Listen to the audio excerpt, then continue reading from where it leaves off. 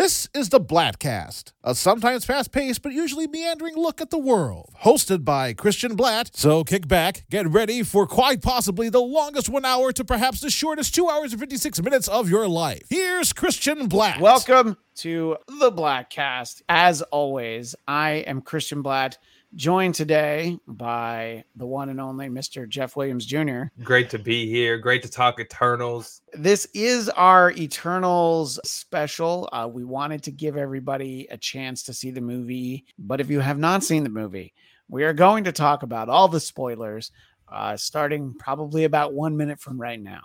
I don't think we're going to blurt out all the spoilers in the first instant, but, at any point, the spoiler-free cone of silence is lifted, and we're just going to talk about what we thought about the movie and any of the spoilers in there, including a spoiler that we had ruined for us. But we'll talk about that a little bit later.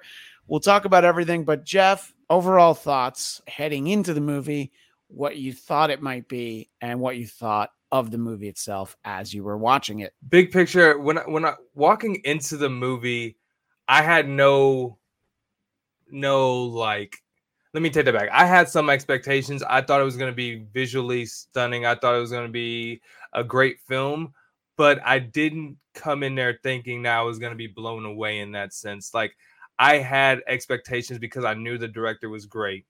I had expectations because it was a Marvel film, but in the sense that I knew nothing about Eternals, so I kind of came in there fresh in that sense, and it was good. I've been in so many Marvel films nowadays that I know so many things about the film, so many things about the storyline, and coming into this story kind of fresh, kind of new, kind of green in a sense was fun to me. And forget everything the critics are saying, I really enjoyed this episode. I really enjoyed this movie. Well, you're visiting from the future, and in your mind, we've already recorded this episode, and you know that you've enjoyed this episode, and I have also enjoyed this episode too. But look, I have said ever since they announced they were making an Eternals movie, I have learned at this point that I will always give Kevin Feige and Marvel Studios the benefit of the doubt. Even something where I'm like, I don't know how that's going to go. I'm going to wait and see. I didn't know if Thor was going to work.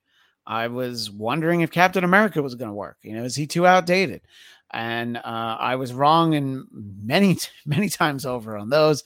And look, Shang-Chi, I didn't know what to make of that. The Guardians of the Galaxy, none of those characters were a Guardians of the Galaxy team that I was familiar with. I used to read a Guardians of the Galaxy series in the early 90s. Yondu was on the Guardians of the Galaxy, but none of those characters from the movie. I knew Rocket Raccoon from his own standalone series, but I think Guardians of the Galaxy is really the one that you point at. We're like, look, if they made that work, I think they can make anything work. And they didn't just make it work. I mean, it was great. So I was a little, slightly apprehensive just because of these characters, a little bit that I know of them. And I think that the movie was great. I really enjoyed it. I think that it is different. One of the biggest criticisms of people who even maybe liked it is that the movie is a little dense. And I think that saying that the movie is a little dense probably betrays the fact that we as a society have gotten more dense, because you have to pay attention, but when you're in the movie theater and in the dark, you should be paying attention anyway. If you're streaming something, I get it. You're on your phone. Maybe, you're just looking at something and who knows what's going on. Maybe you're cleaning, maybe you're making dinner, but if you're at the movie theater, you should be able to pay attention. But I do understand that there's a lot. This is a particularly deep story with a huge backstory for these characters. There's 7,000 years of backstory that we know of as the movie starts. It turns out there's actually even more backstory than that, as we find out as we go along. But the simple fact is that there's a lot to digest. And I've been telling people it's the Dune of superhero movies. You can't not pay attention to Dune. You have to really pay attention to what's going on in that movie. Now, maybe if you pay attention, you might not like it. Maybe it's not for everybody. That's not what I'm saying. But you definitely have to pay attention if you're going to have a chance of enjoying Dune.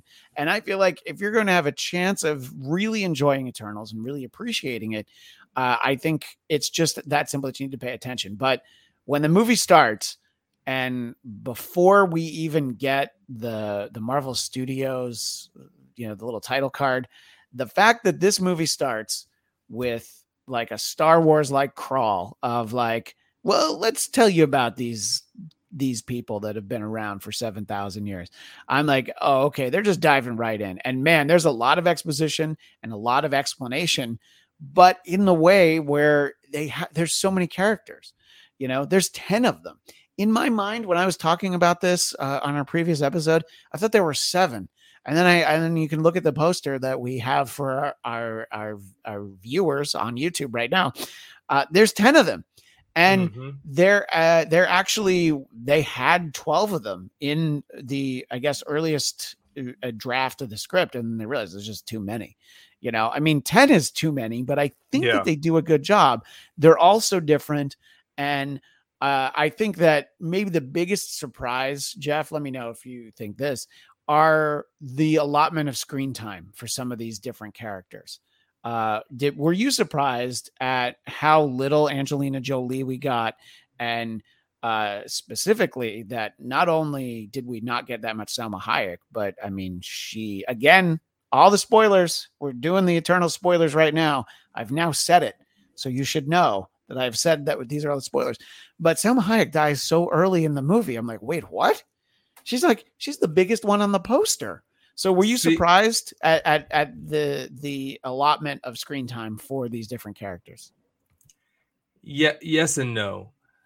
I mean, how much really is Salma Hayek gonna do in a superhero film without it being too much CGI? But if you think about it, she kept coming up in the movie throughout all these prior scenes and stuff. So like she was in the movie a decent amount of times, but she did die in the film early, if that made sense, because like early we saw the Icarus and Salma Hayek scene later in the film, but she had already passed away. So like there was instances where we saw her, but for Angelina Jolie, I kind of suspected that she's a huge name. She kind of plays her role, but like I mean, it wasn't it was a little bit more than a cameo. You know what I'm saying? Like I didn't expect her to be the main character because she just doesn't seem like she would want that role in Marvel. I feel like she played more of like the Gamora, but almost like I don't know. I wasn't surprised. I think she's like just like a specialty, if that makes any sense. It's like, oh, okay, we're gonna we love having you, but like you're not gonna be our A person. Also, she doesn't want that as well. That's how I saw it, and I would be surprised if Angelina Jolie wanted like the leading role in a Marvel movie, just because of how much time consuming that would be. Right. I mean, she wouldn't want to be like Black Widow, I mean, she wouldn't want to be the lead in a movie. And I think that one of these ensemble projects, it does make sense for her. And yes, it makes sense for Salma Hayek. I think specifically just how much this is really Gemma Chan's movie. I was not expecting that. And I think that, I think that she's great in it. I think, honestly, I think everybody's great in it, but I think that it's really a great opportunity for her to shine. And I think it's good that they didn't feel like by her being in Captain Marvel, even though she's not really in it that much, but it's enough. She's on screen. I mean, she doesn't look exactly like her, but she was in it enough where I could understand they're just like, well, we can't use her again. We already used her. So I think it's great that she got this opportunity. And, it really is her story because of how important she becomes after Salma Hayek dies, Yeah, 100%.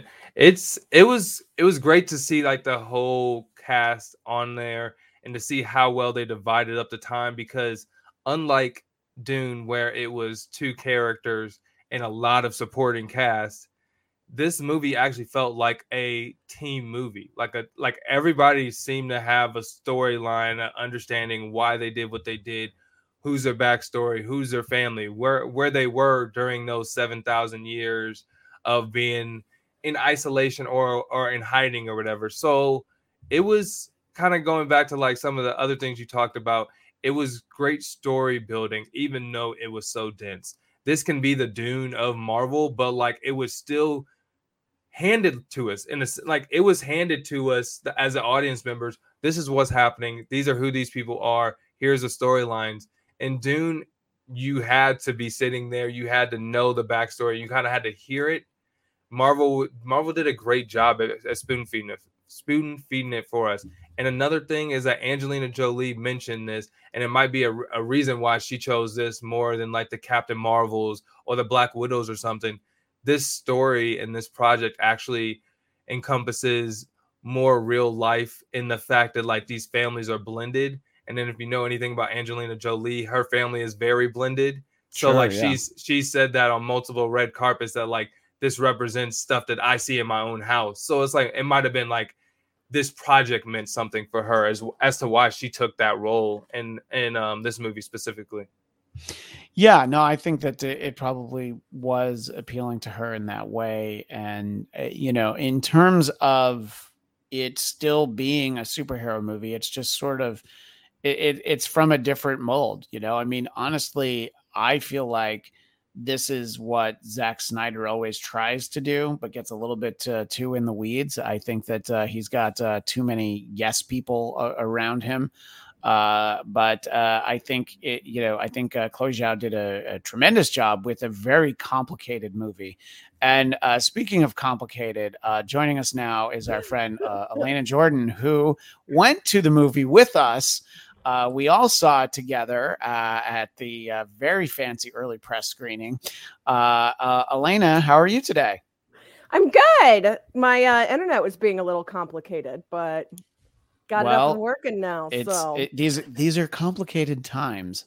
We're really just kind of still talking sort of big picture about the movie, what we thought, and maybe what your expectations were going into it. So just sort of the same things that we're saying, Alana. What were your expectations going in, and what did you think as you were watching this story unfold? The crazy thing to me was that it had such divisive opinions from. Oh boy. Yeah, we'll get into some of that. Yeah, for sure. So when I was going into it, I really didn't know what to expect, because I was like, okay, well, I've heard, it's really dense. There's, a lot, like it's, sometimes convoluted. I didn't think any of that. The whole time I was watching it, I was like, this is just perfection. Like I thought the character, I mean, you have that many characters and they still find a way for us to care about every single one of them.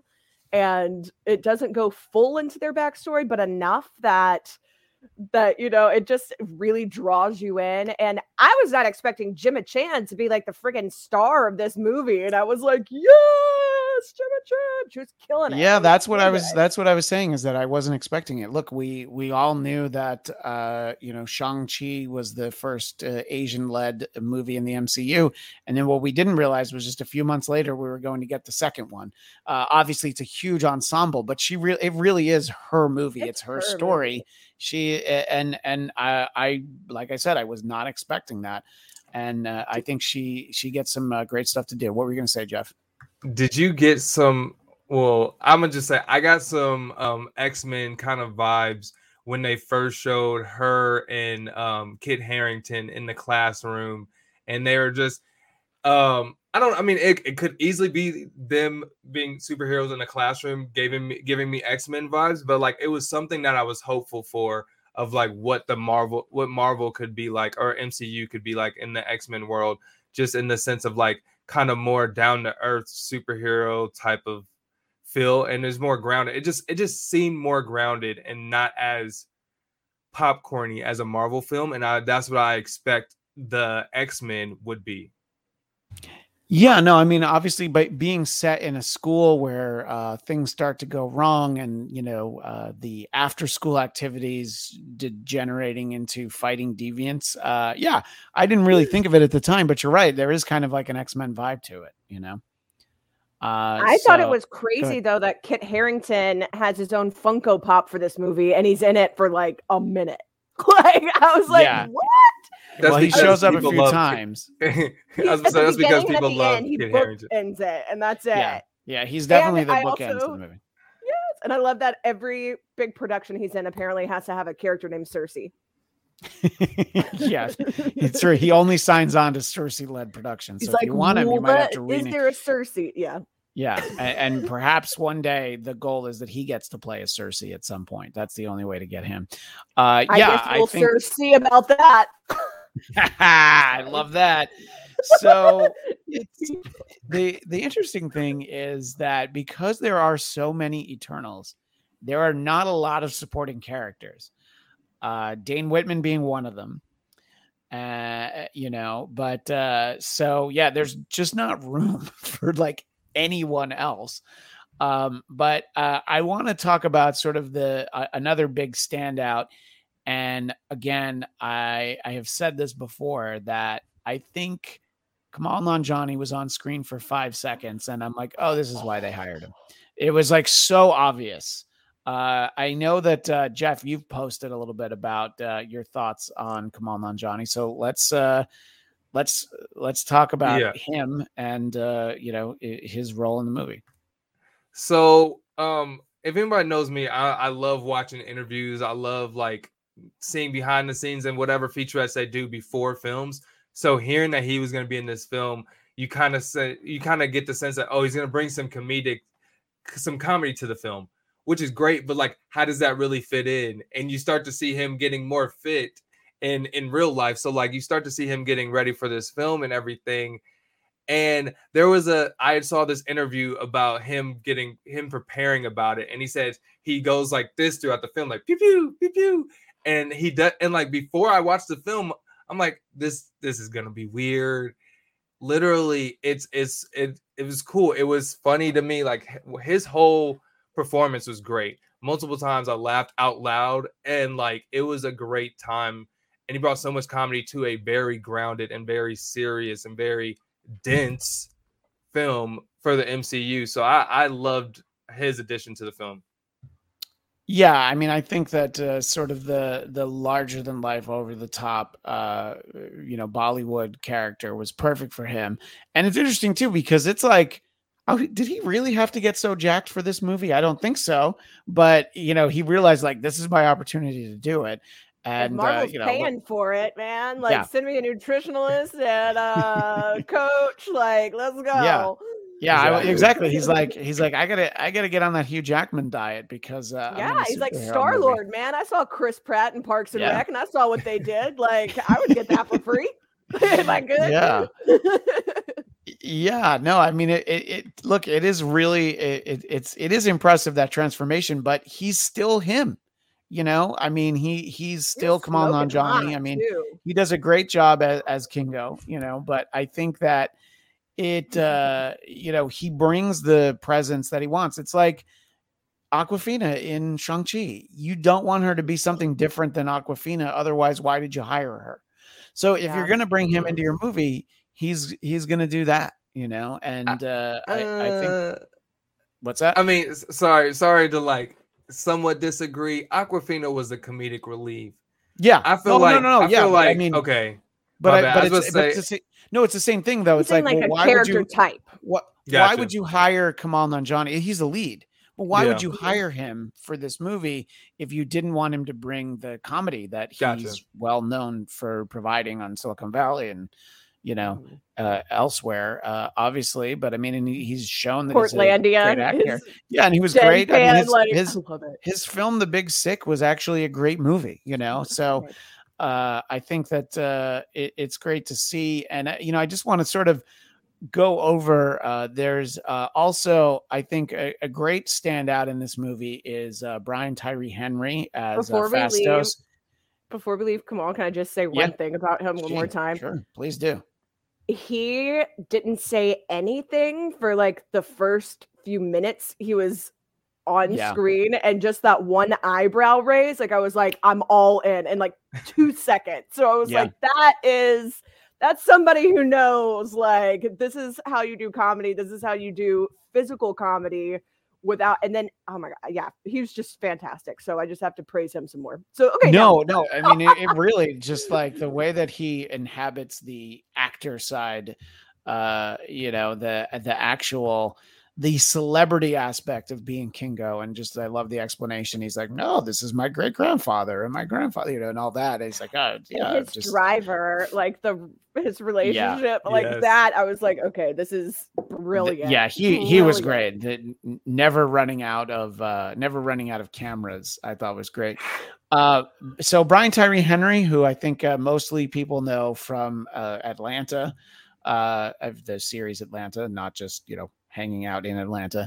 I think that he was another great character, one that we really didn't get to spend time. I mean, we're like well more than an hour in before we really get to know him. I mean, he shows up in some of the flashback stuff, but I thought that he was great. And look, just to see the cast assembled, this is a very diverse cast. And with this character, with this character, they went even further, and you see that he is in a same-sex relationship. They have a kid together, and this is something that apparently is it's great to have this kind of inclusion in your movies, except for people that don't see the movie, find out it's in there, and then they decide they need to review bomb Rotten Tomatoes because they're like, well, that shouldn't be in a superhero movie. It's like, look, if you don't see a movie and you don't like it, people have, it's opinion. People can not like a movie for whatever reason, but to just find out, and it's like, I also think that people kind of conflated a couple of things. We have the sex scene between Cersei and Icarus, and then we also have this gay relationship. So somehow those two facts turned into there's a gay sex scene in this movie. And to which I say, this is still Disney. Did you really think that that's what was going to be in this movie? But anyway, let's just start off and talk about Phastos. Let's talk about Brian Tyree Henry. I'll ask you first, Elena. What did you think about his character and sort of the representation that he provided to the film? I loved his character because he also had some great like little one-liner moments and some comedic relief moments too. Like the plow thing, like that was just hilarious to me. Oh yeah, that is great. But I loved that they had that whole dynamic and him basically saying, look, I am all in on Earth. Like I found the love of my life. I have a child. I'm not doing all this, whatever stuff. Like we got left here. I'm just going to make the most of it type deal. And I thought that like is such an interesting perspective too, when you have all of these different characters. Like we have, Gemma Chan, like Cersei kind of finding that with Kit Harington's character. But I just loved everything about this. And the fact too, that I'm like, okay, so we can have like naked straight people banging, but we can't have like a loving relationship between two men where they're like, I love you, I care about you, I support you, I'm here for you, let's raise our child. And I'm like, come on. And also that it's not the first sex scene in a Marvel's movie. I'm like, you guys, it opened with that 2008 Iron Man. The MCU kicked off with Tony Stark banging, so I don't want to hear it anymore.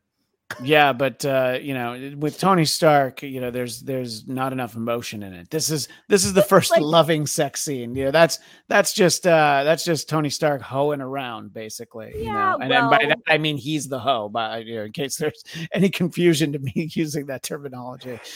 But I mean, I think that I understand sort of the significant. It's you have this, and it's like a sex scene that you don't need to edit in any way to put on broadcast television. That could be on ABC Family, and I'm sure it will be one day. Pretty Little Liars, but I'm sure has had worse. Yeah, right, exactly. So what did you think, Jeff, about the character of Phastos as we get to know him? Yeah, I really enjoyed his character, and what we were just talking about, how there was another like facet of comedy.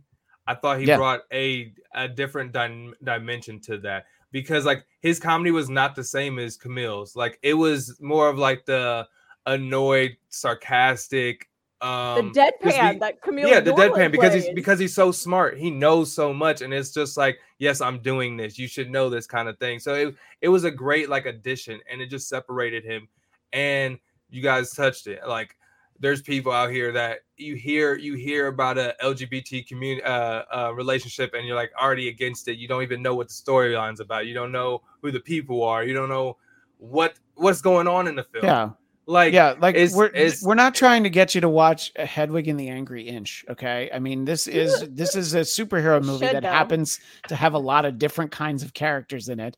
And, look, over 7,000 years, I think that, people can find out a lot of things about themselves, And then like the people are going to say, why'd they have to put it in there? Why'd you have to put in any relationship in there? Yeah. That's the same thing. It's just like if your focus is on that, then that is your problem, you got to move on.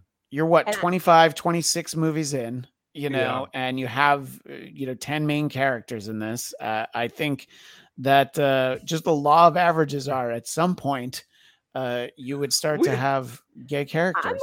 We have people making out. I'm sorry. We have people making out with aliens. We have raccoons flying around. We have so many things. But a dude kissing a dude is like, you know what? Yeah. This is what I'm calling it. Time out. Y'all have a great one. Like, what? What were you going to say, Elena? I just hope this is the precursor to Valkyrie, like hardcore making out with some hot chick for like 10 minutes of the movie. I don't know that anybody's going to disagree with that on this. It's going to be her, another girl, and the director at the same time during the film. I think Tiki 100% recorded himself making out with her.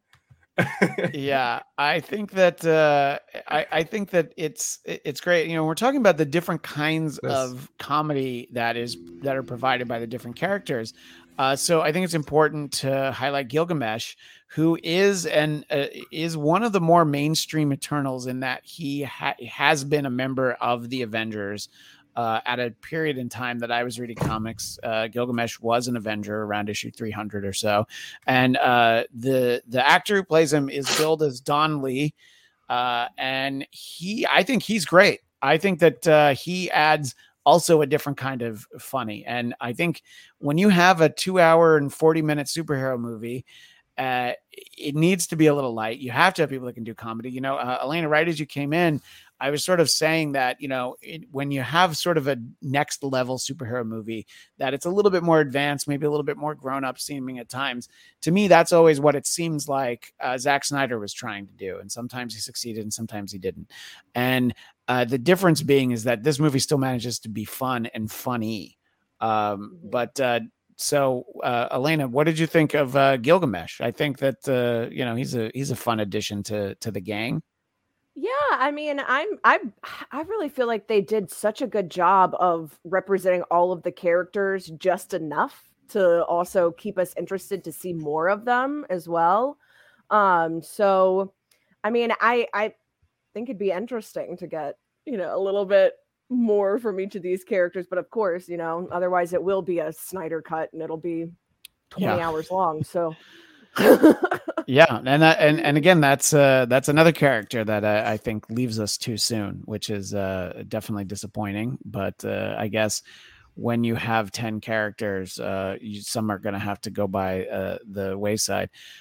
Jeff, I wanted to talk a little bit about Sprite, who I think provides sort of a really interesting, just a really interesting sort of dichotomy, or an interesting dilemma, really, is that you are eternal, you're immortal, but you're stuck as a kid. And obviously she develops emotionally and, 7,000 years, way more than any of us ever will. And yet she still looks like a kid to everybody. What did you think about that storytelling choice that they made with Sprite, Jeff? Well, how I feel at the end of it is Sprite can kick rocks. I don't like how they just like let Sprite come back to the team and just be able to, you can grow up to be an old person. No, I would have treated her the same way we treated Agatha, because she would have been, you wanted to be a kid, you could be a kid. You wanted to be a neighbor, you could be a neighbor. Because look, you backstabbed the Eternals, and you decide to do that. It just seemed too quick of a turnaround for me. Yes, they're family, and yes, they've been around for a long time, and they've known each other for a long time. But as a viewer, it was a quick turnaround. I mean, the movie, we were so far in at that point. I don't think that they wanted to spend any time having her make amends. But I do agree. They were very quick. Like, yeah, come on back. You know, I'm like, really? Yeah. You know, like, why don't you spend some time in Siberia or something? How about an oil rig in Alaska? What were you going to say, Elena? I want to see, like, kind of how I was saying, like, I'd like to see a little bit more. Like, I want to see more. We got to see some of Sprite and Cersei's relationship kind of at the beginning. I would have liked to see more of that, of them, like, being really good friends, and seeing maybe Cersei see when she turns herself into the adult, and then, you know, the hand goes through at the bar, and like how hurt Sprite is. Like, I would love to have seen some of those moments, just like I want to see more Gilgamesh and Thena. Like, I'm like, I could watch a whole separate thing of just what they were doing while they were, you know. Yeah, he spent, you know, a few thousand years just kind of babysitting her, you know. Yeah, and, I'm like, I even want to see his like vacation in Thailand. Like, I'm like, I'm down. Yeah, they did, in Fiji. They did reference that. Let's talk about we will go through all the Eternals here. Barry Keoghan, I think is how you say his name. Druig, who you know, people he was in the Christopher Nolan movie, and I'm blanking on it now. Dunkirk. It was like, I'm like Harry Styles. That's all I can. I'm like, yeah, no, and I'm like, oh, I need the history in here. Just a world history brain fart there. He was from Dunkirk, and I thought it was interesting too to you know, tell the story of the guy who could really change. You know, he could, if he wanted to, he could control all of humanity and have them live a righteous life.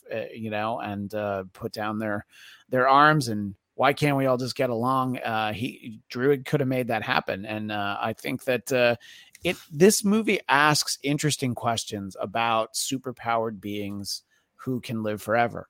And at a certain point, it's like, but why do I have to let them fight? What did you think of Druig, Elena?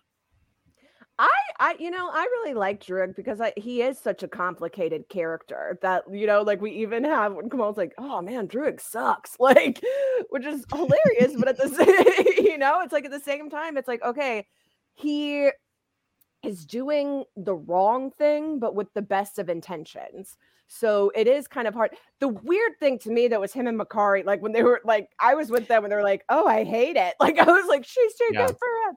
But she's so sweet. She definitely is. D-bag. Like, I'm like, I don't know. It was a very like Keely Roy Kit type vibe that I was getting. Ted Lasso reference. But I like the whole like, you know, bubbly, happy, sweet girlfriend, and then like moody, like, I'm Druig. That was spot on, by the way, impersonation. Yeah. Oh no, I nailed it. Yeah, totally.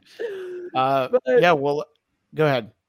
Oh yeah, I mean, in that situation, I don't know what I would do either. When they're like, okay, you're not allowed to interfere at all unless it's something to do specifically with what you're saying. Like, I mean, that would be difficult, especially if you're somebody like we're seeing all these characters do have an emotional connection to humans, and Druig does to, you know, just humanity overall. So that's got to be painful, knowing that you could save people and you have to just watch them kill each other. Yeah. And I want to know, Jeff, your thoughts on Druig, but then also this sort of same idea, you know, you're asking difficult questions about Druig and Sprite, and you know, that's sort of what separates this movie, and it has the time, even though there's so many characters, to bring it next level. I'm just kind of wondering your thoughts on the dilemma facing Druig throughout thousands and thousands of years.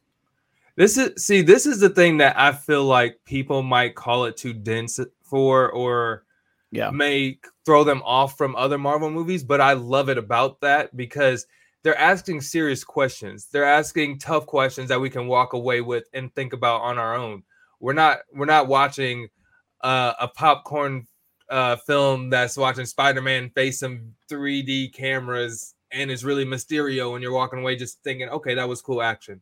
You walk away thinking, is humanity worth it? Like, are we worth it? Should we be? There's things that we should be taking with us, things that are actually hard decisions that they're facing in the film.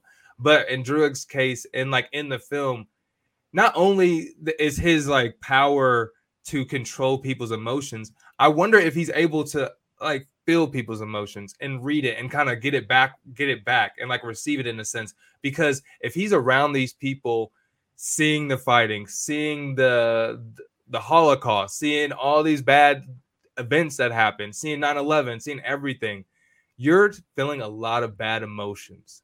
You're seeing a lot of bad emotions. And if you know you can kind of change that in any way possible, that's torture in and of itself. So I don't feel he's doing anything wrong. He's being tortured in a sense. Yeah, no, I mean, it's when you think about when you have that kind of power, as the Marvel Universe is built on this notion that with great power comes great responsibility. But when you're essentially programmed to ignore the responsibility that comes with it and just focus on this really kind of menial task, you just really need to babysit the deviants. I think it really gives you a lot to think about, and I like to think that humanity is worth it. But look, we have times where it's proven otherwise. I do want to talk about Makkari for a moment, who is obviously not given as much screen time as some of the other characters. Lauren Ridloff is that actress's name. I think she's great, and I love the fact that they hire someone who speaks the one language that she can learn, which is sign language. And I think it's great that obviously everybody knows how to interact with her, and I think that she's a great part of it, and a great power set too. I mean, I don't know. I think that anytime you have somebody with Quicksilver or Flash speed, it's always kind of cool to watch. What did you think of Makkari, Jeff? I enjoyed her, and sorry, I got distracted. Not gonna lie, That's all right. We're just talking about Makkari in general, though. You want me to chit chat and then come back to you? Because I got some things to say about Makkari and Druig. Yes, because that's fine. Yeah, we go. Because I'll jump in because I know I love the fighting style, but I don't know exactly the answer. So. I do know that you got distracted, Jeff, because I said the Flash, and everybody knows that that's your one true love. Yes, but I mean, as the chat so often reminds you that it's like, yeah, but he likes the Flash. So they're not wrong. I mean, but like, I think one of the first things I told you when we left the film, or we left the movie, is that like that her fighting scenes were what stood out in the film for me. Yeah. Like, I thought that was next level for anything we've seen in Marvel. I love her. I loved like that whole fighting scene with her and Icarus. It just seemed really dope for me. And then her character in general, the fact that she was deaf, so like we didn't have to learn sign language, but they showed sign language in there. They highlighted it. They showed that it's just a part of people's families. So like they were talking, but everybody knew sign language so they can communicate with her. And they didn't really make it a big deal. They just acknowledged it and moved on. Yeah, I love those parts of the story. And just like there is a gay relationship, just like they're a kid, just like there's Black people, just like there's Asian people. It's a part of the story. Then you move on. It's just a thing, and then you don't really think about it. So I love how that was part of the conversation. Yeah, right. It wasn't like, and now we have our first deaf character. Can you please pat us on the back for including that as well? What are your thoughts on Makkari, Elena? I think that it is great that we finally have this representation. I think it's going to definitely, impact probably a lot of kids and make them feel like, hey, I can be a superhero too. Here's somebody who's like me, which I love. And I do love that she's so sweet, and that even though it does feel really forced in some ways to have her with Druig, it makes him not like a Kilgrave character, because he kind of has the same power. So having someone like her to be like, I'm really sweet, I ground you, like it makes his character seem like more likable than because you're like, oh, well, I like Makkari so much, so if she likes him, he's got to be good, right? So I thought that was kind of a smart way to kind of do that, to take one character that could kind of go either way, and then have a character that you just unequivocally love kind of with them to highlight why you should like that character too, even if others don't. Yeah, no, I agree, and I think that I think it is important. And it's funny because until you said that, I didn't even think about the fact that Druig has essentially the same power set as Purple Man, aka Kilgrave, and just it's a reminder of how dangerous that kind of power can be. And we've talked sort of in passing about Thien and Ajak in that they are a little bit more incidental than I think the movie poster makes them seem. But I do want to talk about front row sitter. Yeah, I know. I do want to talk about Icarus for really only a moment. Richard Madden, I think, portraying Icarus. I do think it's very funny when Phastos' son refers to him as Superman. And, you don't get a lot of that in the MCU where people are referring to Superman. And I think Batman might have been mentioned once. It's just funny that it's like, oh, yeah, they have those characters too. But obviously they're pretend, which I think is kind of funny. He, I think, is an important part of the movie. And you need somebody to be in this opposition that is sort of for the big reveal, which I think we'll talk about in a moment. But man, that guy is stiff and boring as hell. And I was very difficult in being excited for that character. I would forget about him when I would think back on the movie. And I'm like, he's actually kind of a super important. Icarus and Cersei are the two main Eternals. Like they're the ones that you usually see on the covers. I mean, Icarus has like a Dutch boy, like blonde haircut, but still, I mean, he's the main one. And so I think, I don't know. I mean, he's got the Superman power set, but I was very underwhelmed by him. Am I being too harsh, Jeff? See, I feel like you are. I really enjoyed his character. I mean, compared to any Superman I've ever seen, he had the most personality. I mean, DC is rocking with some smart like they say like 3 words in the whole movie. But like I really enjoyed his character. I thought I was totally I mean, like I told you guys, I came in not knowing too much about the backstory. So him being the twist and him like kind of working against the Eternals, I was thrown off by that whole twist, and I really enjoyed it. I thought it brought a whole different dynamic to the film, and it kind of made his character more. Just gave him more layers because, like, in a sense, he was almost too perfect. He had all the great powers. He did all the the superhero stance. Didn't say too much. He didn't have any comedy with him, so like that's why he was kind of the stiff, stoic guy. But like once you saw the evilness to him. And he could have dove into it a little bit more. Don't get me wrong, but like you saw the evilness and no, I'm gonna do this because this is what we're supposed to do.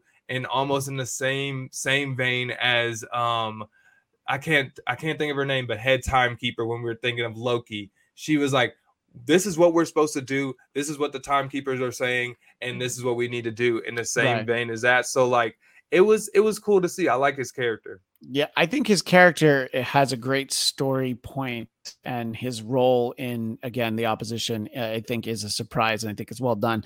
There was not a lot of heat coming off the screen for me personally. Elena, do you agree with Jeff? Which is ironic because it's ironic there wasn't heat coming off the screen since he flies into the sun. Well, and considering that he looks like that, I mean, a guy who looks like that, there should be some heat oozing off of the screen. He's a good looking fella, but I'm with you actually, Christian, because I felt like, I don't think that he necessarily, like, it was trying to show like he isn't. Well, Elena agrees with me, so now she goes up here. Anyway, go ahead. But he's not like inherently evil, because we even see that with Ajak. Like, he's heartbroken. Like, we see like the whole like the boys laser moment too, where he's just like, I'm angry, laser eyes. Like, but he's heartbroken because he feels like he's obligated to do this, and that the person that he was looking towards to lead has now failed them. So now he has to take on the burden, because we even see later when he's like, oh, Cersei, like, why did you choose Cersei? It's like a whole, I don't know. I feel like to make us really, really like Dane, who Black Knight maybe later on. We'll definitely touch on that. Sure. Yeah, I feel like if you're gonna really be rooting for Cersei and him, but you see like she has thousands and thousands of years of history with Icarus.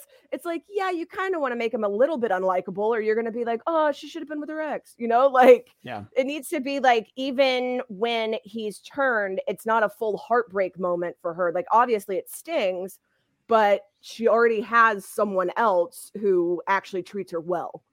Yeah. Mm-hmm. Well, Jeff, you've got about 10 more minutes, so I do want to move on to a couple of different things. Let's spend a couple minutes on the actual plot. I mean, this movie is there's so much to it. It's a lot of setup, it's like the last 40 minutes are really, or, like 30 of the last 40 minutes are when everything actually happens. But this reveal, I was legitimately surprised, this idea that, they're not really the good guys because they're there to basically harvest the earth and all of its inhabitants for food for the Celestials. And, then the idea of like, oh, this is part of the greater good because, Celestial means more life around the world.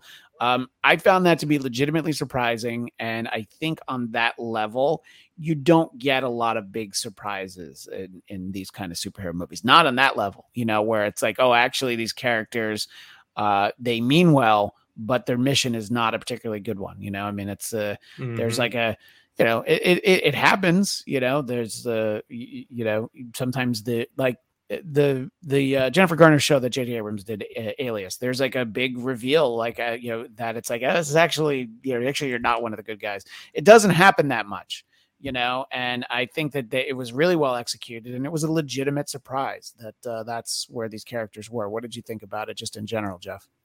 Yeah, I thought it was a big surprise as well. But then also I thought about like, where in the HE hockey sticks is the rest of the world at? What are they thinking? Samuel L. Jackson used to be on top of his stuff. So if a whole ice human pops out of the water with like multiple eyes and stuff, and like it just seems so like, how is no one noticing? Because we just came back from the snap, like they're fighting the world's ending and stuff, and no one knows that their Earth's about to explode. It just seemed like Doctor Strange doesn't even look up from his book. He's like, wait, he's busy with other stuff. Yeah, no, I know he's busy. He's busy with Wanda and Peter, and I get it. He's like, all of our kids are all messing up out here. In all honesty, they might address that too. They might be like, there's something going on here. Oh my God, I got taken away, or something. We saw the like news report or whatever about like the hand thing. So the rest of the world is aware that it happened. They're just like, we don't know why. It's very weird. So, I mean, it has to be spoken about in Doctor Strange.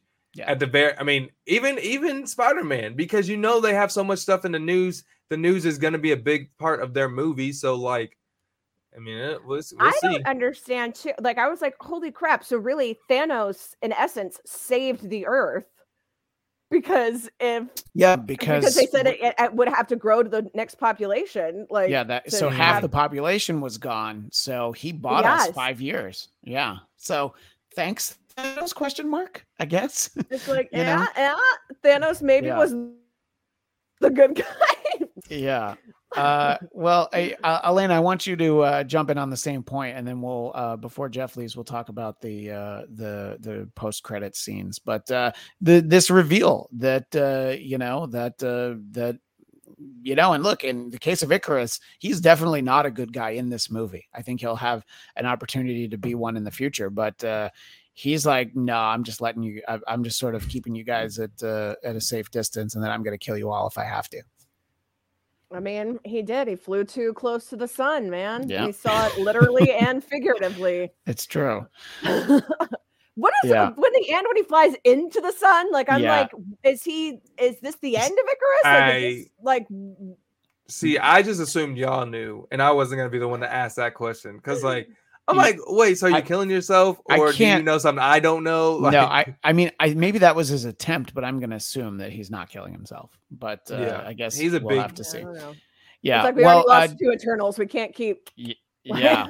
Well, losing 2 Eternals. Then we get to the credits scene, and again, we're talking all the spoilers. We've been talking about them, so you shouldn't be surprised at this point. We get back to Eternals, and It was something that wasn't inadvertently spoiled, and when people go back and watch that episode now, I did take that part out. But our pal Michael did mention it because it was in the news that Harry Styles is in the movie. The part that killed me, I look, honestly, I wouldn't have recognized that as being Harry Styles. I've seen him. But I did not. I can tell you that I would not have seen that face and been like, "That's Harry Styles."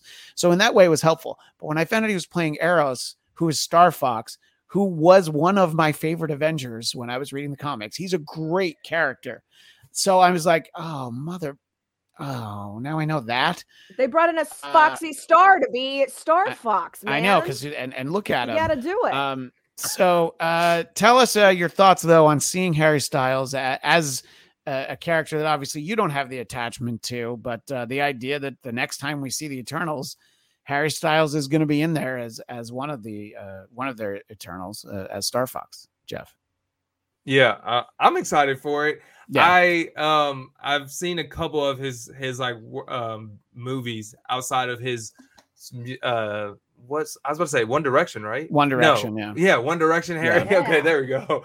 Yeah, outside of his, like you don't have a tattoo that says 1D somewhere right here, baby. Right my One Direction. I know, but outside of his One Direction career, I've seen like only a few movies, and he did well. So I'm excited. Like you said, when I saw him, I didn't think, oh wait, Harry Styles is on the screen. I thought he played the character well. I thought it was just funny, quirky, and it's someone new.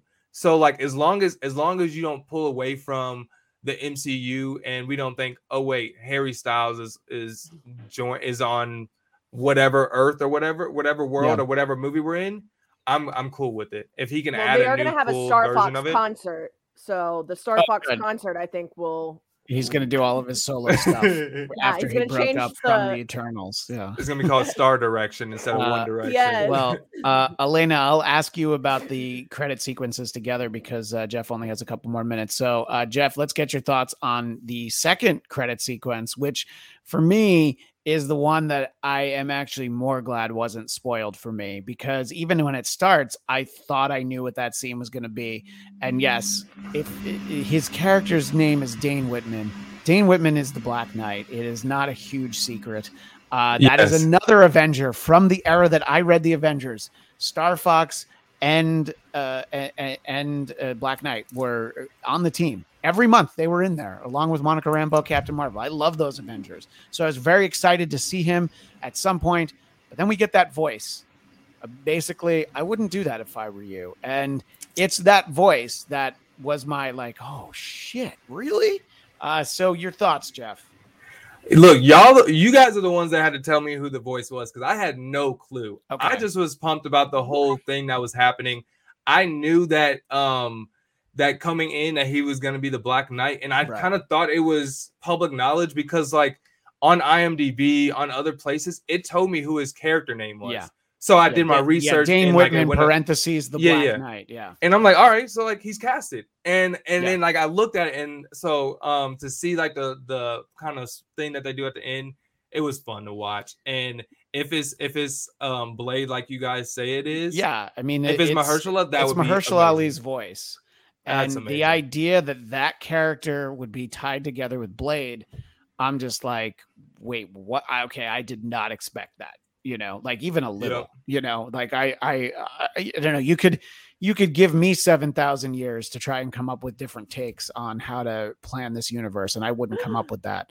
Well, Jeff, I know we have to let you go, and Elaine and I will revisit those topics, and then we'll talk a little bit about the reaction before we go to the reaction of the movie. But Jeff, if people want to keep in touch with you, how do they do that? Appreciate it, and I appreciate you guys always holding it down for us, and I will talk to you guys soon. But yeah, if you want to continue the conversation with me, you can meet me at Jeff Will Jr. on all your social media platforms, and I can't wait to talk more Eternals. We have more to talk about. And since I'm not joining physically talking, I'll just have to listen in and hear what you guys thought for the last part. Yeah, right. Exactly. All right. Well, thank you, Jeff. And we will talk to you soon. So Elena, we have these two credit scenes. So let's talk first about Star Fox. And that was something that I guess had not been spoiled for you. The actor That was spoiled. That was you did spoiled for me. You did know. That's why I was livid. Yeah, I was so mad because and look, it's not some dumb website that spoiled it. It's and look, Variety. It was Variety, and that's why it was infuriating. It wasn't Variety. It was specifically one reporter from Variety who put it on his Twitter like an idiot, and then every other outlet picked it up and then put like, "Here's the big news" with a picture of Harry Styles, and I was like, "Oh my god, you guys suck." But I did hear that Disney said we're taking note, like they're jotting down who reposted it, and I'm like, boom. I hope they do. And then it's like, and maybe they'll talk to their friends at Sony. It's like, oh, you think you're going to see Spider-Man No Way Home? We cannot have you spoiling that. So no, Variety, you'll have to go watch it the Thursday 6 p.m. screening. And I think it's great, and I'm excited to see that character. And look, I love Patton Oswalt, but I disagree. I love Patton Oswalt, but I like his voice. No, that's what I mean. That's what I'm trying to get at. Is I love him in general. I like his voice. I think he's a great voice actor. I think he's very funny. He was great on Agents of S.H.I.E.L.D. But I'm just like, oh, really? Okay. He's so recognizable. He's the little troll. I think all I see is like, okay, well, there's CGI Patton Oswalt. Like, it takes me out of it completely. It makes me like not even like the character to me seems like, even though the CGI on it is really good, to me, I'm like, oh, it just seems so fake because it's not Patton Oswalt, and I know that's Patton Oswalt's voice. So yeah, I wasn't huge on that. I didn't even think though that Barry Keoghan and Harry Styles had worked together on Dunkirk. Oh, on Dunkirk, yeah, of course. Yeah, you know, it's funny until you said that. I didn't even remember. Jeff was talking about seeing him in other stuff, and I'm like, I don't know, have I ever seen him in anything? And it's like, yeah, dummy, you saw them in the same movie with them together, which I thought was that. The reason that I know that is it filmed on the Universal lot, and we had an NDA, and we thought it was because like Christopher Nolan. Oh, everybody's gonna be. It was because all these teenage girls were trying to like run onto the beach of Normandy to see Harry Styles in the shot. I was like, that's sad. But yeah, I'm excited to see what he does with it. I mean, I think he is a really good actor, personal things aside.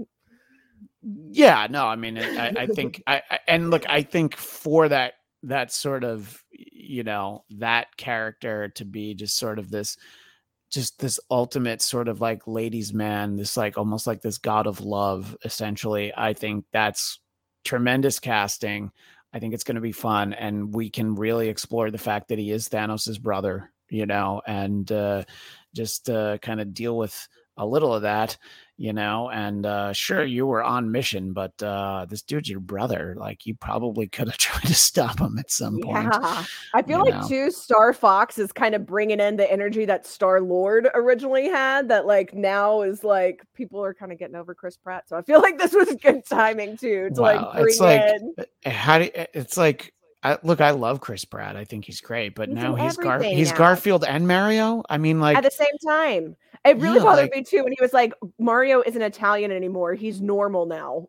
As a half Italian, I'm like, okay. Like, what a weird thing to say, you know? It's like, cool. My dad's not normal. Yeah, I don't know, but then I'm excited. Let's talk Star Fox.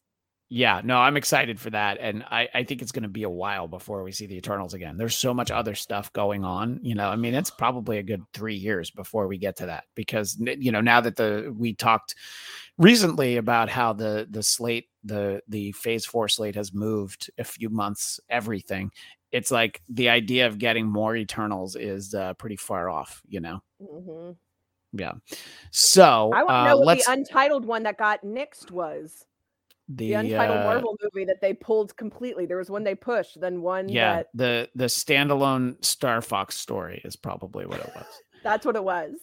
Yeah, I think that's exactly what it was. It was the fantastic Mr. Star Fox. Yeah, and I love that. And then let's talk about the other scene. So Dane Whitman on the verge of becoming the Black Knight.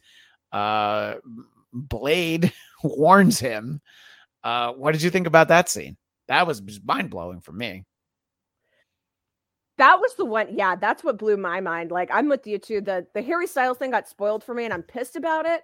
But I'm less pissed about that than I would have been if somebody had spoiled, like, oh, like this is all. Yeah, because it's a major story thing. Expecting it. Yeah. Yeah, like I would have been more pissed. And again, and this is a spoiler for Shang-Chi. The knowing that Bruce and Carol were at the end of it. I'm glad that didn't get spoiled for me, because that was a really cool, like, a reveal moment, where that would have made me real upset. Yeah, right. Exactly. That would have, if that one had been spoiled, I'm like, and also the people who leave, like, we had it in our screening. Oh, yeah.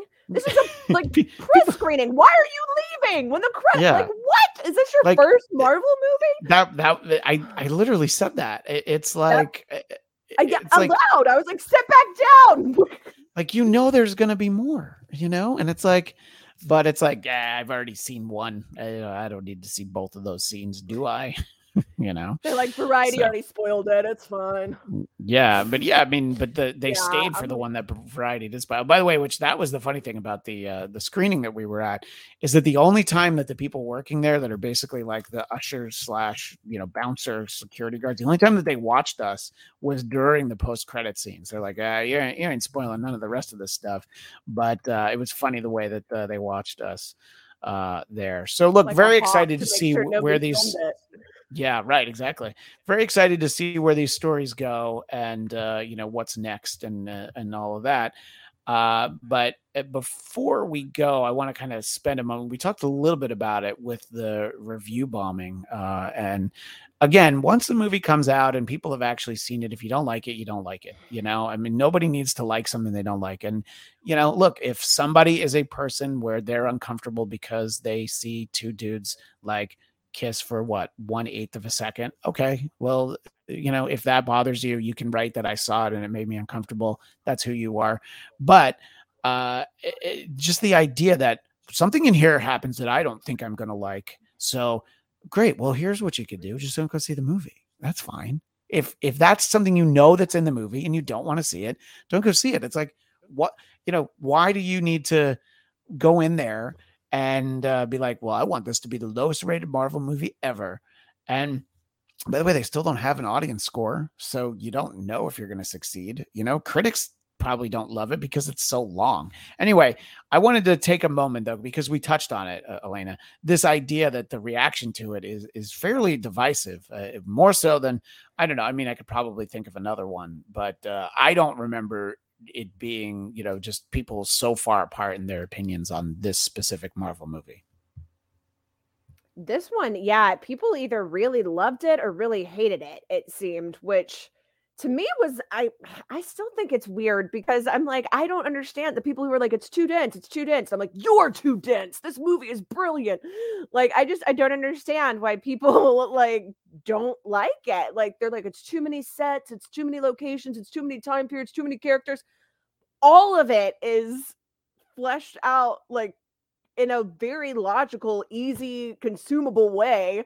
So I don't understand all the hate on this. And I really don't understand like the anti-LGBTQIA stance on it, when it is not like, there's not a gay sex scene in it. It's just like two guys who love each other, quick peck, and then like talking about how they love their kids. So I think if people who said they didn't like it because the thought of it, if they actually saw it, probably wouldn't have that big of a problem with it. But it's like anything, like it's like when we the women's march years ago, when everybody was knitting like the pussy caps that are like the hats that are the pink, like they're cat ears. Yeah, they're pink cat ears.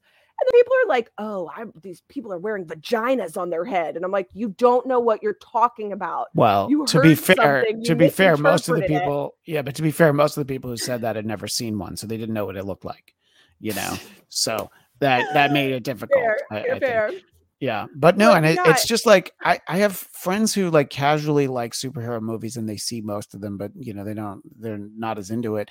And they're like, I'm hearing bad things about that. And they're saying that like, I'm the only person they know that liked it. I'm like, well, I don't know who then, because in general, like we all saw it together And we, our pal Roxy saw it, Roxy Striar, who I believe will be on an upcoming episode talking about this. So it'd be very exciting to have Roxy on. She was unable to join us today, but hopefully we can have her on with us sometime soon. She liked it, and then it's just, look, critics don't like superhero movies. Some critics just don't like them, period. And then others are just tired. There's, like we said, this is the 25th movie. Burnout, yeah. Yeah. But my thing is, I think a lot of it too is because a lot of the people who reviewed it saw it at the red carpet premiere.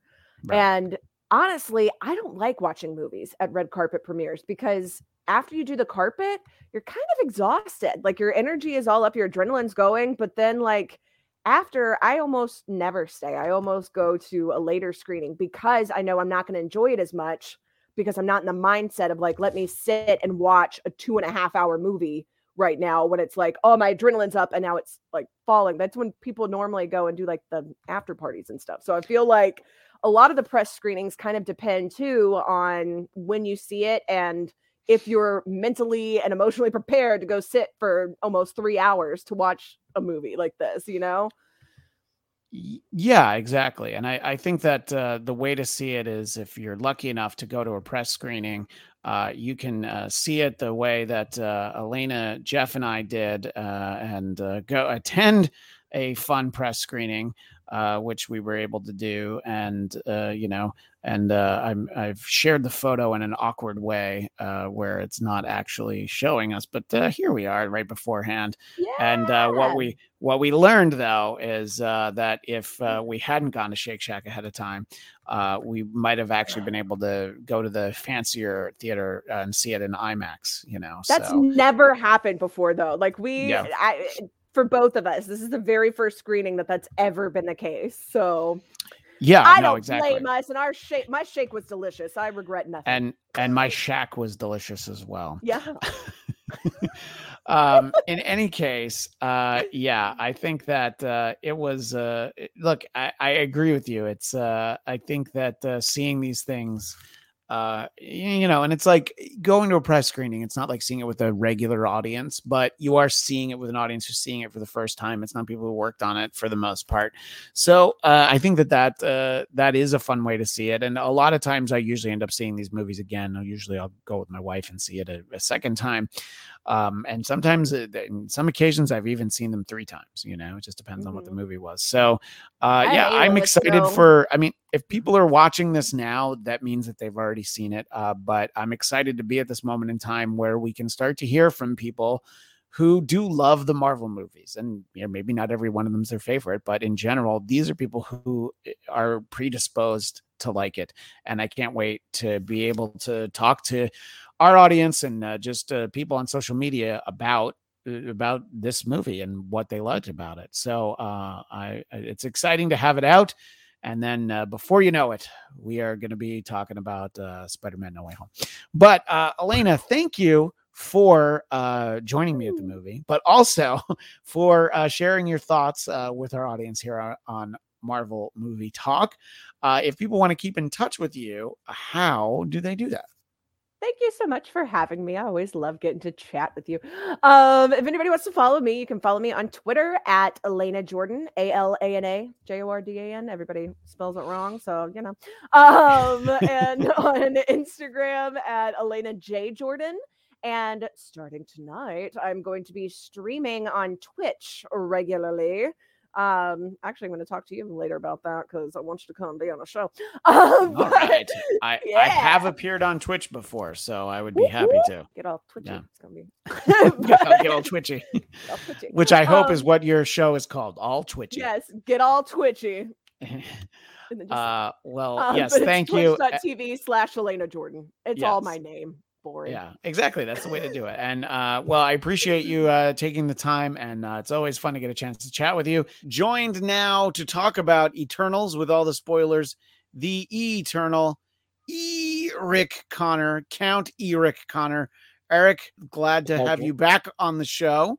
A pleasure. It is.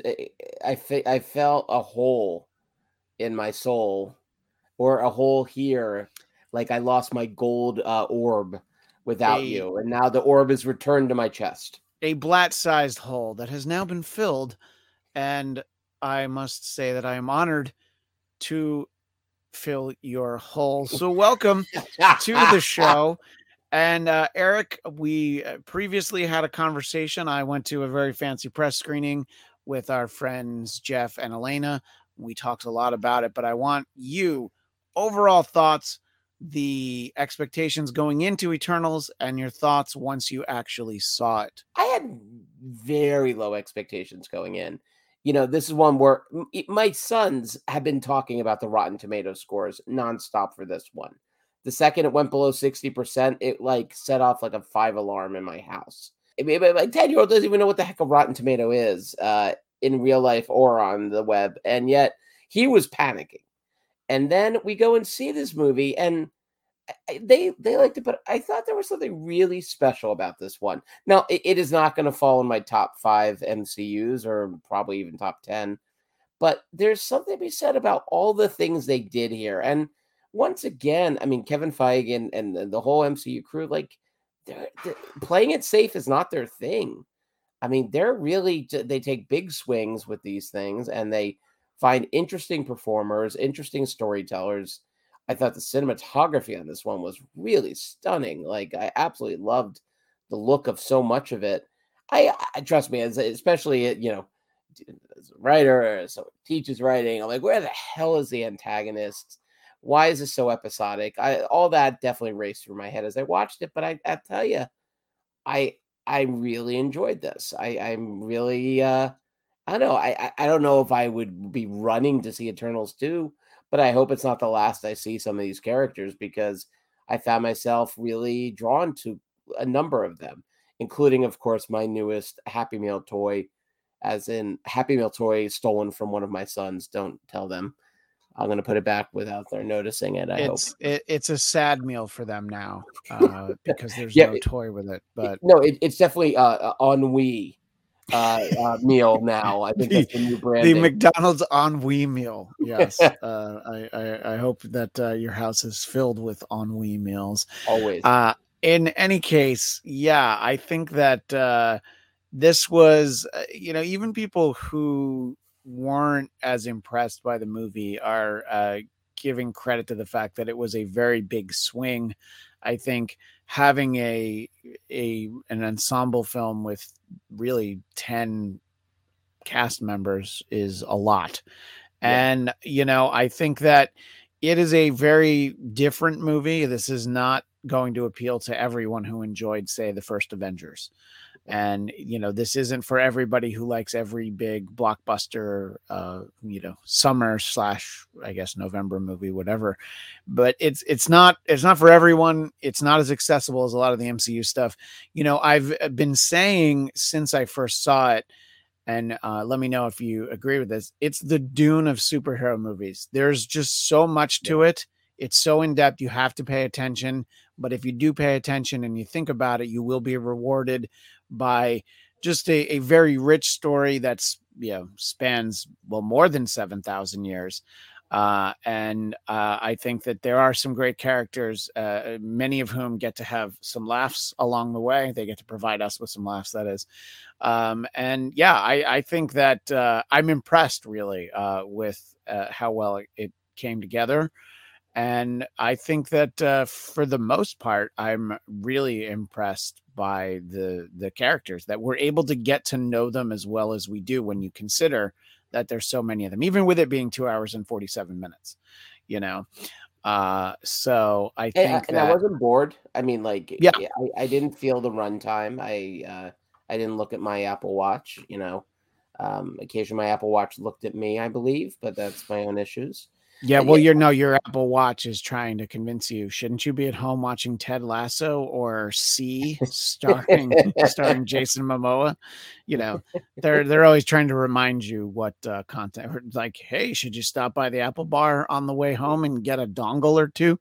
I get it. You know, that's Speaking of Mythic Quest, I just so let's go into some of the specifics, some of the things that really stood out for you in terms of, you know, favorite characters, favorite moments, really anything like that, you know, some of the stuff that really stuck with you with the film.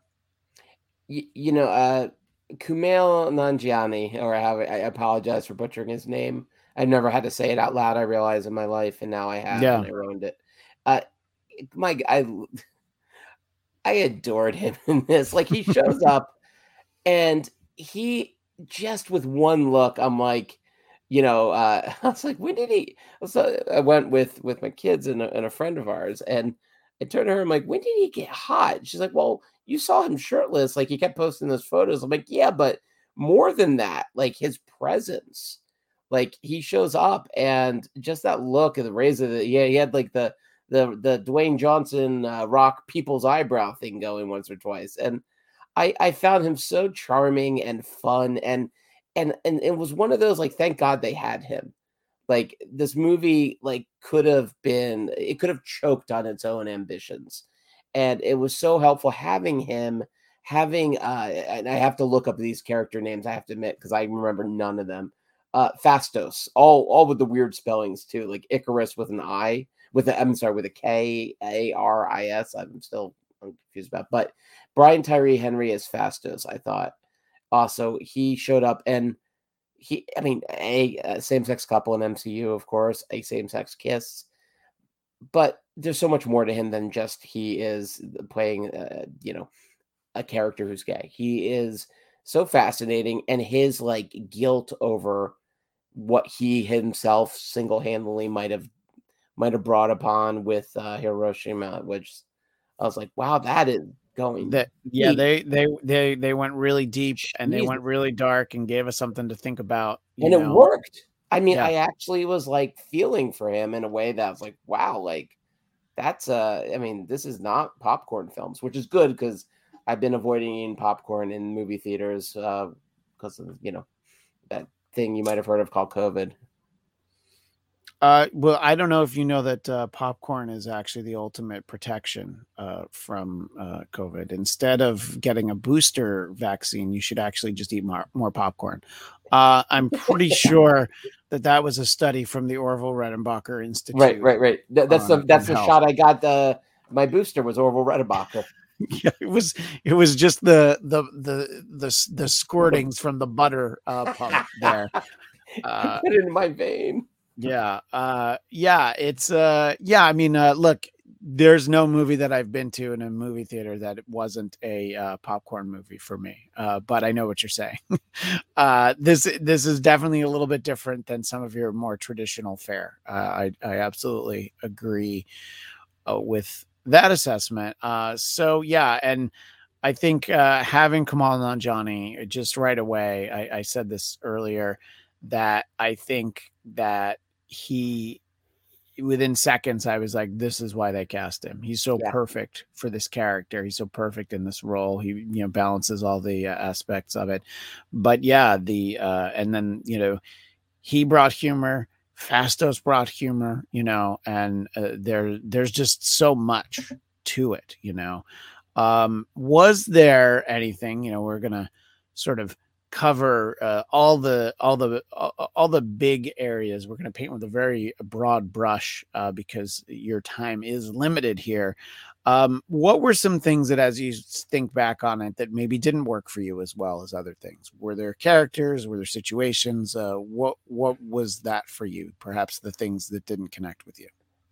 I had no issue with her performance, but I thought if you have Angelina Jolie in a Marvel movie, this is what you give her. Like, I feel like she has such talent, and it's just like seemed like she really got wasted. Because I thought her character was interesting, but I'm curious, and I'm, by the way, I'm glad that Gemma Chen was the lead. I like Cersei. I liked her arc as a character. But something about having one of the Eternals front and center who's perpetually losing her mind. I think there's just so much more they could have done with her, and it really seemed like a wasted opportunity to have an actor of that caliber in a real, like a supporting role that could have been played by so many different people. Like it feels like just untapped. What happened? I mean, what are your thoughts on her? Yeah, I think that not Athena, just Thena, right? just Thena. They made that very clear. I think that it is sort of like exactly what you said. I was like, wait, Angelina Jolie was in this movie. Why did she, not really do much? And I mean, it is an interesting choice. And then I guess, depending on what you might see from the character in the future, maybe it'll all make sense that this is where she was at in this one. But, I think maybe one more sweet, badass action sequence with her would have been nice. But I think that, I was surprised. And remember, we're talking about all the spoilers. I was surprised at how quickly we lost Ajax, how quickly we lost Salma Hayek. I was just like, oh, okay. So, and, we saw her some in flashbacks after that, but I was like, oh, I was not expecting her, and it was like, it's interesting because, they are the two biggest stars in the movie. And, in some incarnations of the poster, they're the biggest ones on the poster. And then they're not really in it that much, which is interesting.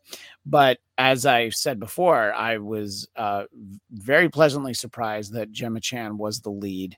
And that, I don't know, I just think she did a great job, as this character who, we don't know the character. We're not as familiar with her. I mean, we haven't seen her in much. I mean, I mentioned previously that, by being in Captain Marvel, that could very well have meant that she would not have been in any other MCU projects. And the fact that they didn't let that slow them down, I think is great, and she was rewarded for that. I had said that I had a problem with Icarus. I found him to be just really dull and sort of like kind of dragging everything down. I mean, he was in a situation, the character, where he had to sort of be at odds with everything. But, the comparison to Superman was very funny, but it's also like he kind of felt like Henry Cavill, who I always felt like, maybe dragged things down a little bit more than he could have, than he needed to. But yeah, so I think that those were surprising, but it was more than made up for the fact that we had people, we had characters who I thought were great. I mean, I thought that Sprite was really a great addition. Leah McHugh is that actress's name, and just did such a great idea. I mean, when she asks, why did he make me this way? Why is she stuck being a kid? It was just like, yeah, that's incredibly, it goes back to what you said earlier. It's such a deep and a dark thing to deal with, and just what it would be like to be stuck as a kid for 7,000 years or more, really. And, we don't really get a good sense for why that is. And, I thought that, you were talking about how, Fastos had this idea in his head of, having to deal with, here's what I wrought in the way of Hiroshima. And then Druig gets a similar thing of like all the things that I could have stopped throughout history. And I was told not to. And then finding out that sort of their mission was a bit of a sham, that then probably, it makes it that much more infuriating. So I think that sort of dealing with these dilemmas, these really heavy sort of like angsty things, for both of them, I thought were really impressive, Yeah, and I agree. Like they're not thinking small in this one. I guess when you call it Eternals, and you from the jump, they really were going huge. And in a way, it's funny. I was thinking, like, remember the beginning of X-Men Apocalypse, where it had kind of a similar thing, but it felt like, I don't know, if Brett Ratner directed an Egyptian kind of epic, and like it like started that on the complete wrong foot, and seeing what happens when you do have someone behind the camera and have the storytellers that could kind of craft this in a way that it feels both big and small, epic and intimate. Yeah. And I thought that was a real strength of the storytelling, was even though they were setting it against these massive backdrops, like it never really lost most of the characters. And by the way, very much agree about Icarus. Like, how can the person who's the most powerful be the most dull? No, that takes the trick. That does take the trick. We fit the bill of most dull, but our most powerful panelist is now joining us. Yes. The one and only Kaitlin. Hang on.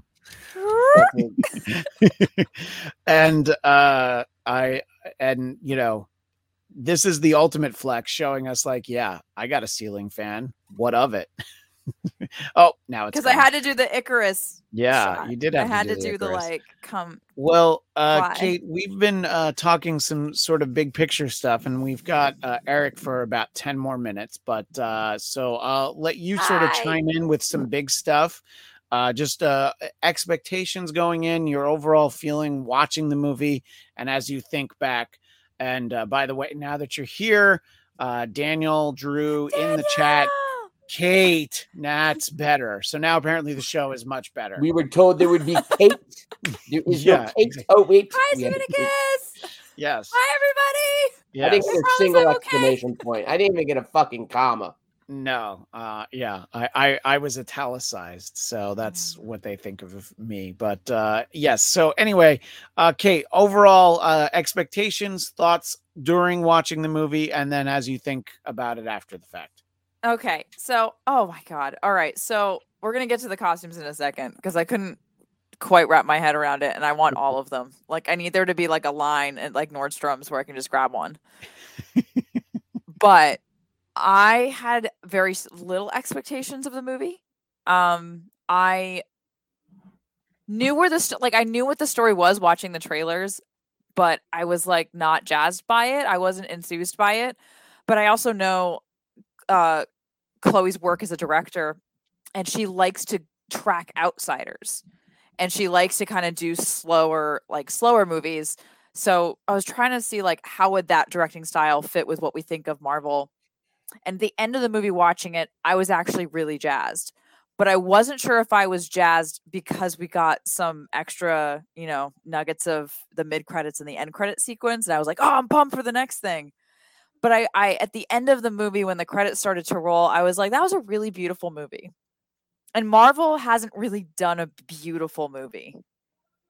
They've had action-packed movies, they've had thrilling movies, they've had character-driven movies, they've had sad endings, they've had character deaths, but that was a really, really beautifully done, really beautifully shot story. And I had a thought, and I don't know if it's right, that the flashback sequence at the beginning after the opening crawl, I thought that was supposed to be done to when what's her name? It's hard to keep track, so I'm not sure. Yeah, I have. There's like 5 of them. So, which her are you speaking Cersei, Thena, Ajax. When Cersei's explaining to Kit Harington's character, Dane Whitman, whom we'll discuss. We'll discuss him at length. I feel like that was supposed to be like, I was wondering what it would be like if they started in London and then explain like we are the Eternals. Right. But yeah. Go ahead. I also the idea of like starting with this like very almost biblical, like in the beginning, God created the heaven and the earth, and like in the beginning, the Celestials created all this shit, and then have that be the lie. Like you believe from the beginning of like, this is the way everything goes from the opening crawl to this thing. And like, it's almost solidified in like this weird version of like Marvel Fact. Like you're going into this like tome and then when you find out it's not true, you feel like something has been taken away from you as well. So you're on the same level as the characters. And it was an interesting way to do a story like that, as opposed to just being like, wait, you're all superheroes? Where it's like, we know what movie we're in. We're watching the Eternals. Yeah.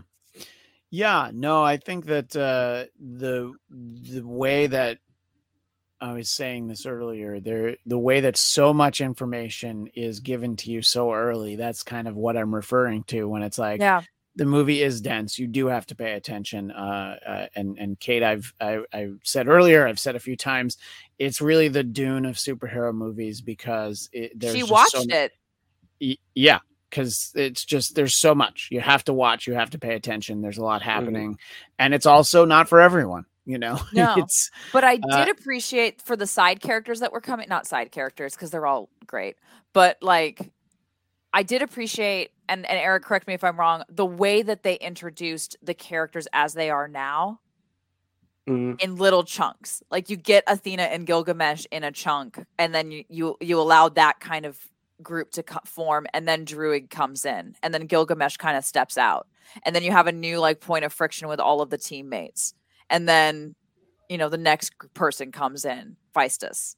So it's like you start to like get people in little groups as opposed to like getting the band back together all at once. Yeah, it's more of like, honestly, it's like an Ocean's 11 movie or an Ocean's movie, I guess, where it's like you are putting the band back together. They've just happened to known each other for 7,000 years. And I could feel that they knew each other and that they'd been through some stuff, and they knew they had like, as opposed to an Avengers movie where no one knew each other, they all knew their own strengths. Yeah. And they all knew their own weaknesses. Yeah. Which I thought was a really nice, fresh take. Eric, with a whopping 6 more minutes of your time available to us, I want to take a moment and let's talk about Dane Whitman, who is, again, we're using all the spoilers. He is a character that we all know as the Black Knight. And there were 2 credit sequences. And for me, the second one was the one I was way more excited about because of this idea that he's going to be the Black Knight in the future. But then there's also that voice that we hear at the end. So I wanted to get your thoughts first, Eric, on that. I really have to admit, I looked up who the voice was. Like we were arguing in the car, and then finally my friend was like, all right. It's Blade, right? Yeah. It's Mahershala Ali, and it's Blade, and it's not something that I would have ever expected that Blade to be tied in through the Black Knight. But of course, his name is Blade. That's a Blade. Sure, it all works. And I got exceedingly excited about a team up I never would have dreamt of, and yet Blade, but Black also Knight, bring it. And that's his first entrance into the MCU. Yeah. That is Blade's entrance into the MCU as an off-camera "Are you ready?" And I was just like, yes, I am, because I love Mahershala Ali. I've been excited to see that since they announced it, and I was just like, and I don't even get to see him, and I was very upset. Yeah, no, I mean it's like you show me Harry Styles and you don't show me Mahershala. Yeah, what is wrong with you people? As great as Luke Cage the series was, once they killed off Cottonmouth was his character's name. Once he was gone, so much like steam was let out of that series, and it was still good, but it was like, oh man, they got rid of him way too soon. And so I'm excited to get to see him as Blade, which is a series that the Wesley Snipes Blade, not something that I was excited about. So this is really something. And it's funny because Dominica Saxon sings, so was that voice supposed to be Wesley Snipes? No, Mahershala Ali has been announced as the MCU Blade.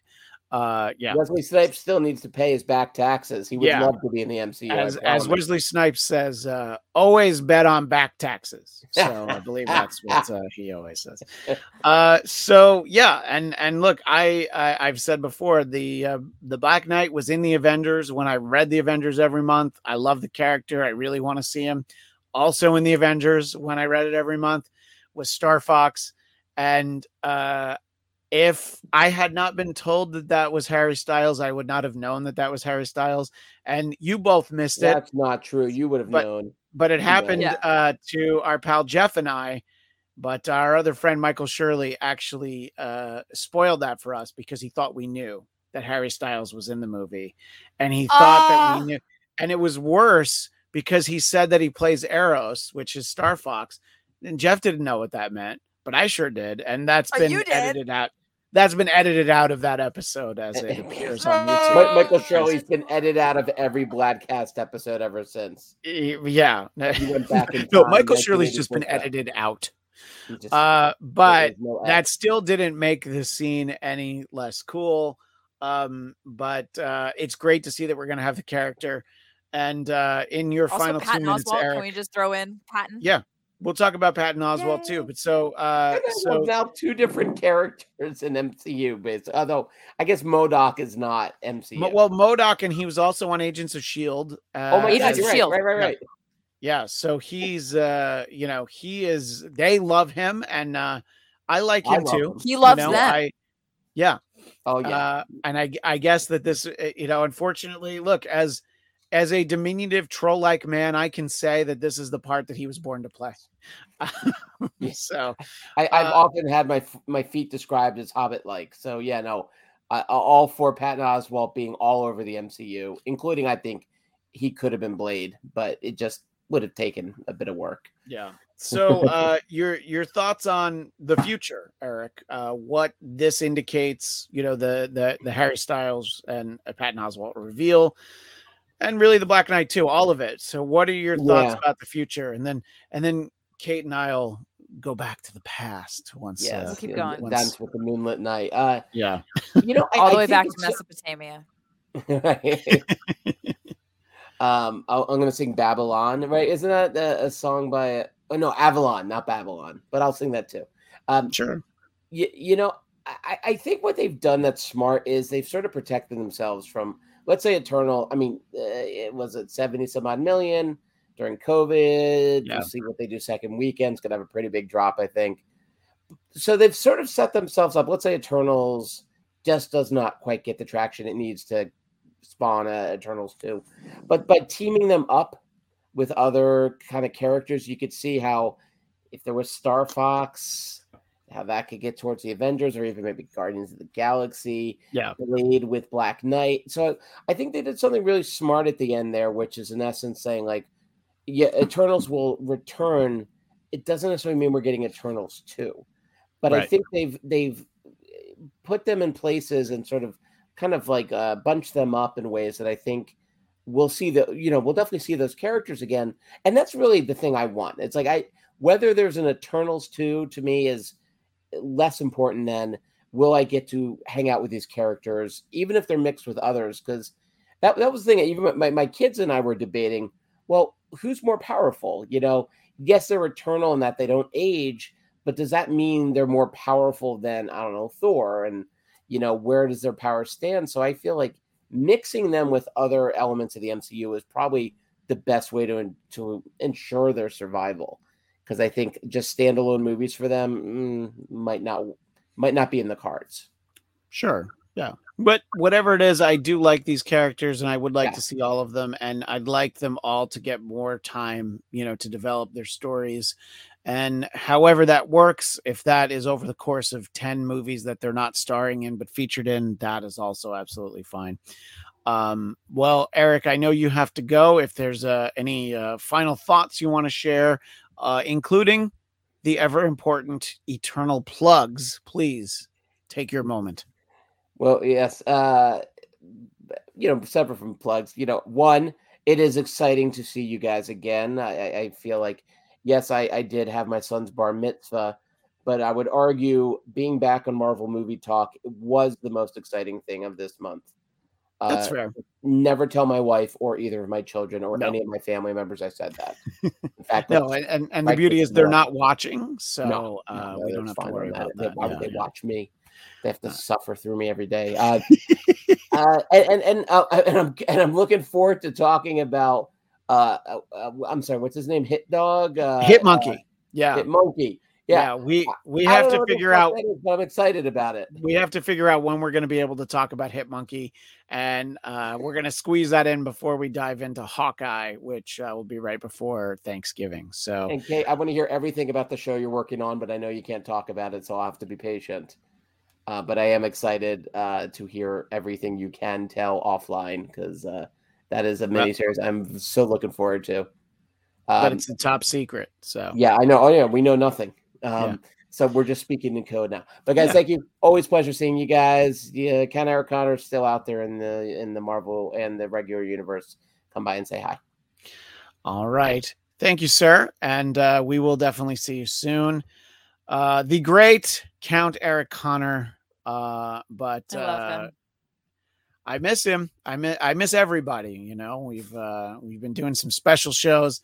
We talked a lot about Venom we're talking a lot about Eternals, but it's exciting to have a movie on the scale. And, surprisingly, it has become something of a divisive movie. And Elena and I talked about that in our previous conversation about just, it sort of being where we're at in terms of movie going right now is that people make up their minds about movies without seeing them.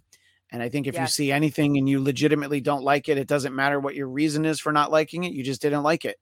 But when you say, I won't like that because of my preconceived notion about what it is, well, it's unfortunate. I mean, people are entitled to handle these things however they want.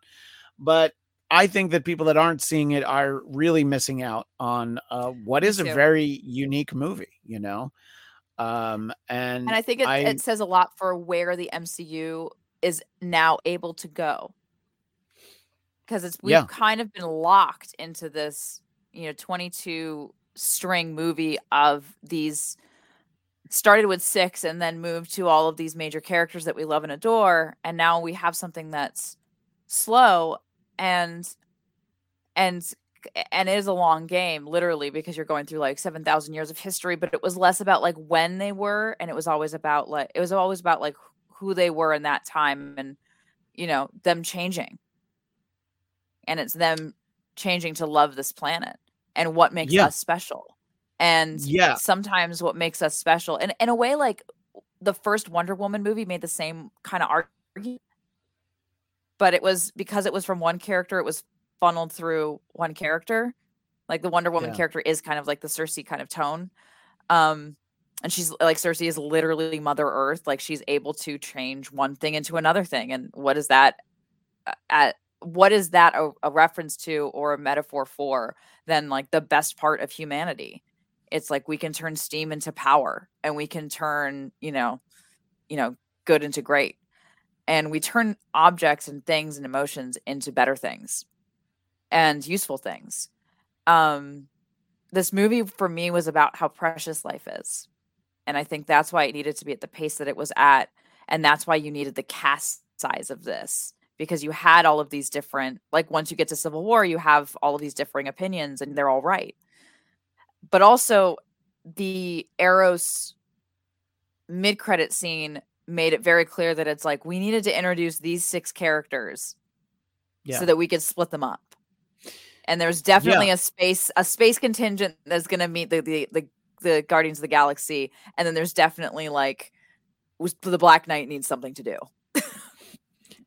Yeah, no, I know. I think that you're absolutely right. They're going to be able to cover, some very different avenues, and it'll be sort of interesting to see. At one point, I think that when they were going to tell this story, there were going to be more of these characters, and then they realized that, I mean, even streamlining it to 10 is still pretty crazy. It's still a lot. But to not have 12 obviously made sense. Daniel Drew had a great comment in the chat. He usually does, Daniel Drew. That's true. He usually does. And he says he thinks it should have been 2 back-to-back movies, one set in the various pasts, the second in the present. I think that the only problem with that, I think you're right, from a narrative standpoint, that would have been useful. I think that you might not get to your second movie if you do your first movie that way. And I think that they really wanted to tell this story. They wanted to tell this story. And I think that, yes, that would have been a satisfying way for all of us. But I think from just an economic standpoint, you needed to really just tell this story, do a little bit of flashbacks. And I'm sorry, Kate, what were you going to say? Well, what it reminds me of is, Dune was doing that. Dune split its material up into do 2 movies. And now Denis Villeneuve is saying it might be 3 movies because he might add a third one called Dune Messiah or something like that. I don't need another Dune movie. It's fine. Just one was enough. If there's ever like a Dune movie talk, like, I will talk for hours about how the movie could have landed so much better. But it does make sense that Denis and Chloe's out were friends, and they both kind of showed their epics to each other. And Dune did influence how Eternals ended up landing. They're both very similar styles. They're both have very similar pacing. The pacing reminded me a little bit of like old movies from like the late 60s, early 70s, before like action movies really hit, like movies like The Godfather, which were really slow. What The Godfather did really well, and I think Chloe Zhao was trying to do with her direction, was the idea of intertextuality, which now I'm mad that Eric's not here, the Mr. Screenwriter, which is the idea that like certain scenes reference each other and play off of each other, and the differences between those two scenes or those two images mark the difference of the character. And you get that a lot in movies like The Godfather. Coppola is a master of it. And Chloe was able to do a movie because you had the same characters of the past and the same characters in the present, and they're allowed to change. And so you get these moments of reflection. And then so you could see how Icarus was unmoving and unchanging and needed someone like Cersei, who was moving and was, kind-hearted, and was able to change and did want to change and did want to save these people. And you could see the kind of like intertextuality of their moments to heighten where their characters were at. I actually think that Richard Madden did a great job as Icarus, because I always felt that he was hiding something, but I could never put my finger on what it was. Yeah, I think that they did play that aspect of it really well. That obviously he'd known for just thousands of years that the whole thing was really a sham, and he sort of indulged Cersei, but he also couldn't bear to be around her, and again, this is something that Eric and I were saying, just sort of dealing with just sort of the depth and just the conflict within these characters, which I think anyone who lives 7,000 years or more is really going to have a lot tearing away inside of them, and I think that I just found him to be out of this, I thought that everyone else was really so great that he really stood out for me, and just how underwhelming I found him to be. I mean, you're probably right that this is what was on the page, but I did find him to be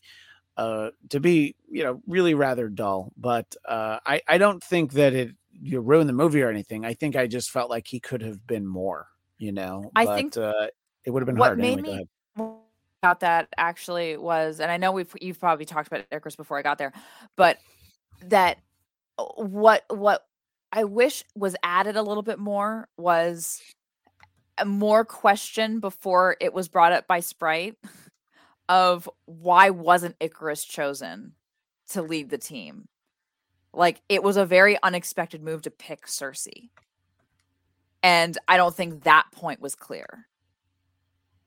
And, we have that dinner scene where they're all around Gilgamesh's table, and it's like, well, now that Steve Rogers and Iron Man are gone, who's going to lead the Avengers? And Icarus is the first person to say, well, I could lead them. But he's not even leading the Eternals.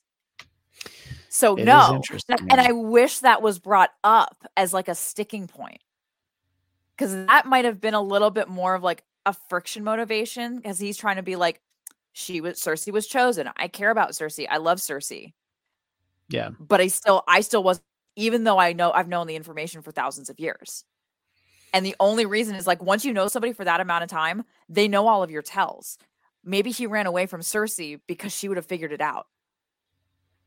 Yeah, no, I think that's a great insight. It's probably, and like, maybe he tried to pull, like, the easiest way to save the mission in his mind was to try to pull the sphere out of Ajax, so that he was then in charge, and he couldn't do it even after he killed her.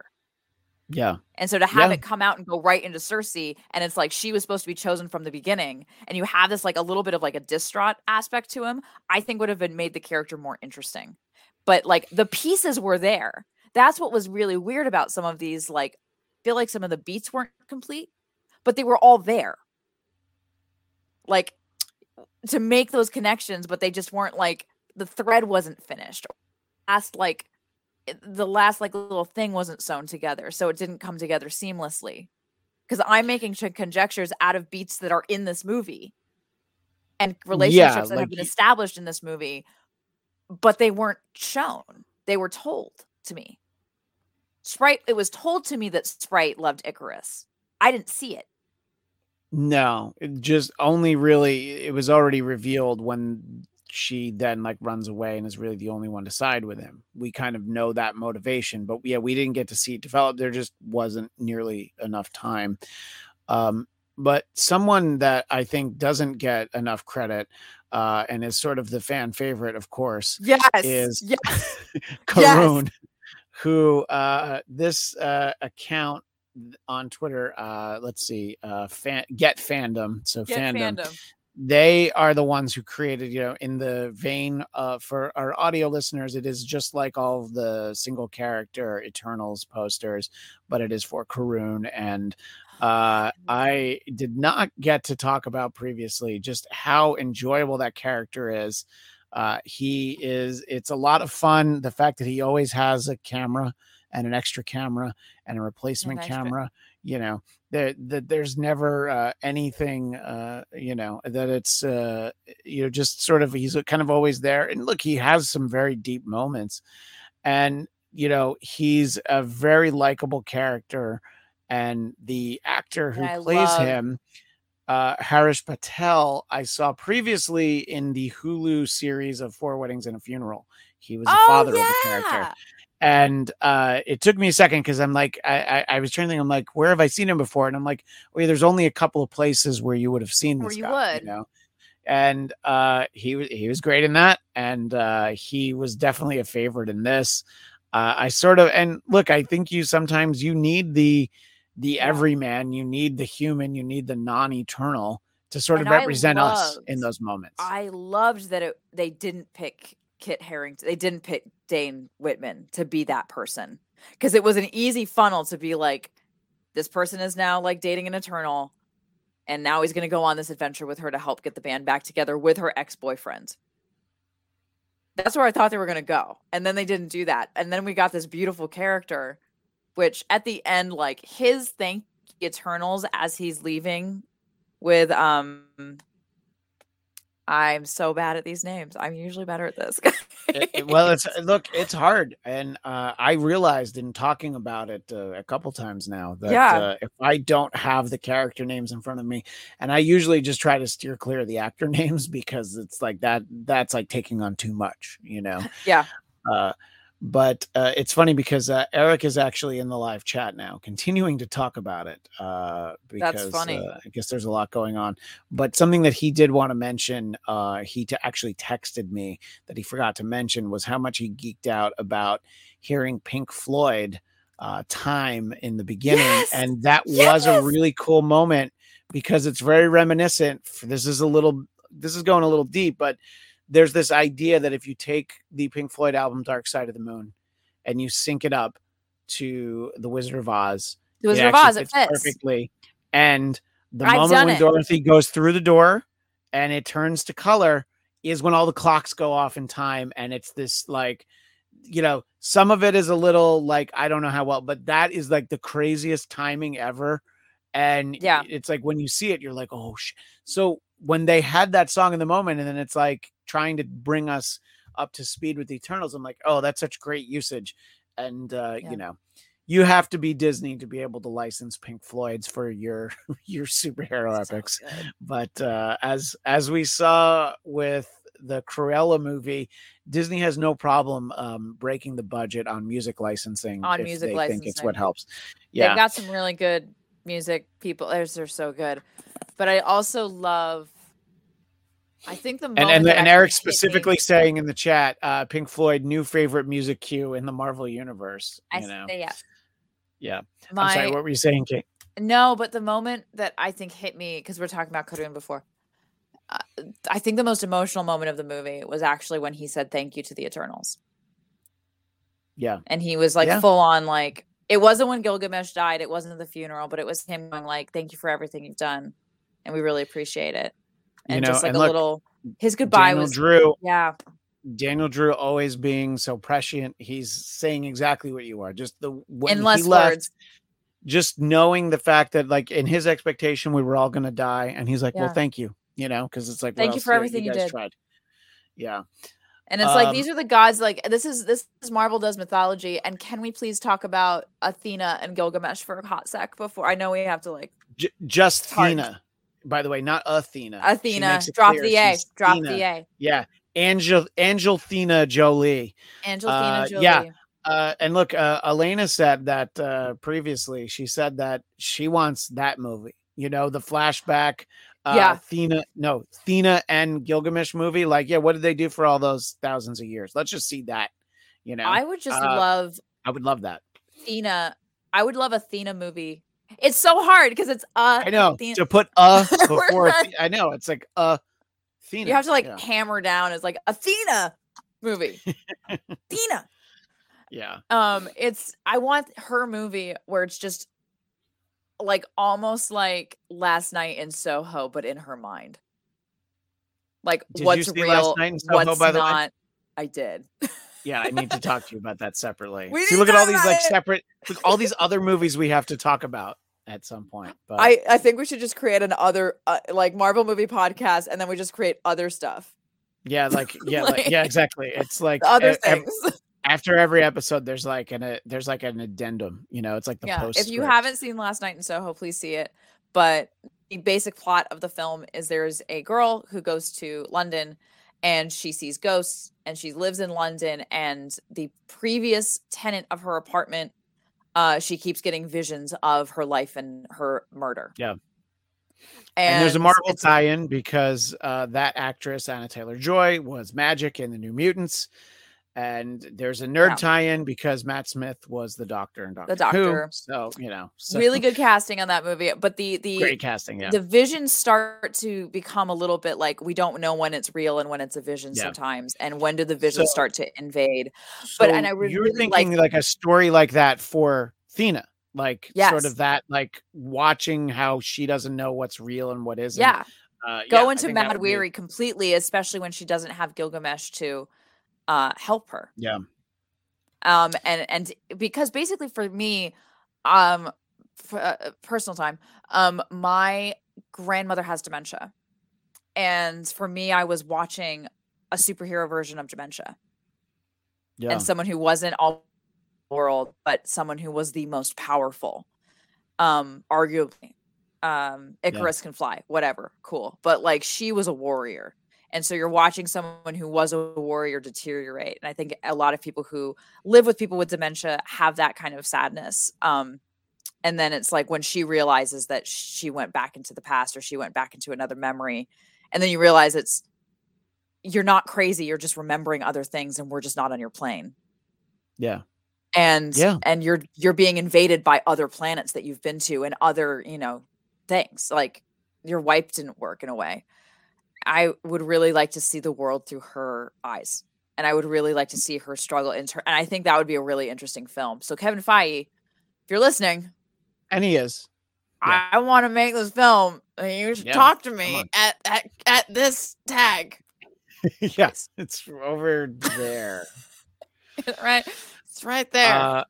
Something that we have neglected in past conversation about this, Ghost 8386. Seeing Arishem the Judge on the big screen was marvelous. That was some very impressive CGI work and sort of character development and, just also, sort of overwhelming and crazy. Go ahead. And I saw it in IMAX. So it was freaking nuts. Yeah. Also, Patton is an exception because Patton is an amazing voice actor, but a lot of these movies do A-list stars for their voice acting roles. Sure. Arishem was voiced by an amazing voice actor, and I have to give him credit because he's one of my favorites. His name is David Kay, and he's voiced by an incredible actor. He used to be in Canada, now he's in the United States. You've probably heard his voice if you watched Last Week Tonight. Oh, we got Kate a little frozen there. So she was giving credit to the voice actor Yeah, sorry, we lost you a little bit there. It got a little choppy. It's okay. But he's an incredible voice actor, and I'm really glad that they made that choice. Yeah. No, I think that was great. And, Daniel is kind of saying something, just I want all the Celestials, more Celestials. I think sort of the way that it ends with, Arishem, the judge, is like, I am going to see now what you did I'm going to see if what you did was worth it, because worth it. I'm pretty pissed. But let me. Well, let they me were actually... they played judge and jury. They played judge, jury, and executioner on One of His Kind, and went against their mission. So it's like, yeah, absolutely. I would like to know too. Yeah, no, exactly. And I think it'll be interesting to see. I think that, to Eric's point, it'll largely be a financial decision if there's an Eternals 2. But look, the Ant-Man movies are not the most lucrative, and they did a sequel anyway, and they're doing a third one. I don't know if there will be a sequel. I think they're going to be pulled into other things. I think they're going to get pulled into other things for a while. I don't think their next story is a second one, but I think that there will be another one, because they feel like they're going to need. I think that we'll also be more invested in these characters as we see them more throughout the course of a number of other movies coming up, and then I think people will, in say 4 or 5 years, be more excited for an Eternals 2 than they were for Eternals 1, and I think sort of building up some connection to these characters. And look at this. Daniel Drew with the fact, by the way, that Daniel Kaye voiced Professor Xavier in X-Men Evolution. Yes! I knew you would know it. See, this is Daniel Drew is and always has been our spirit animal, and we appreciate that. Plus, I liked him in the fact that he'll stay up until 1 a.m. or later with us. That's always appreciated. So thank you. So let's. But I did agree to make it a film and not a miniseries at the end. So that was my thing. Everyone's like, it should be a miniseries because there's so many characters, and I'm like, I think it's a movie. Yeah. What are some other things that come to mind? Things that you felt really strongly about, things that you really liked, anything that, just sort of didn't connect right for you. You're like, oh, this didn't work. Anything that, as you've thought about the movie since you saw it a few days ago, what are some of the enduring thoughts that we haven't had a chance to touch on before we wind down this little aspect of our hoedown here? To the point of the second Eternals will probably be more widely accepted than the first one. Mm-hmm. I remember when Captain America First Avenger first came out, and that wasn't well received when it came out either. It's my favorite MCU movie. And it's now like a fan favorite of the MCU because of how it stood the test of time. I'm not saying Eternals is going to have that same, bandwidth or that same acceptance, but I do think that it's a better movie that will be better over time. That we'll look back on it and be like, you know what? Maybe not bad like that. Yeah. Maybe just it's like the way they keep trying to on the bandwagon. It's like the way they keep trying to get us to reconsider Thor: The Dark World, except we're always like, no, we were right about that. I know you want to. No, we were right. You keep trying to make Thor: The Dark World happen, and it's not going to. So that's just not going to happen, guys.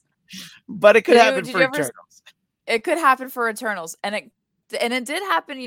The other movie that's kind of getting a weird, you know what? Age of Ultron wasn't as bad as this. When we start rethinking things, so we kind of have to still, as fans and as long-term fans, we've been watching these movies for a long freaking time, guys. And I think we still have to take that, we've been living these stories. These will never end. And I was trying to tell my friend, it's like wrestling. It is like comic books. They're not going to just end. They're just going to keep evolving. And they do listen. I mean, she was a fan that went to Kevin and went, we need to make a movie about this. And she was originally supposed to get another movie. And then she pitched Eternals. And that's why she got this movie.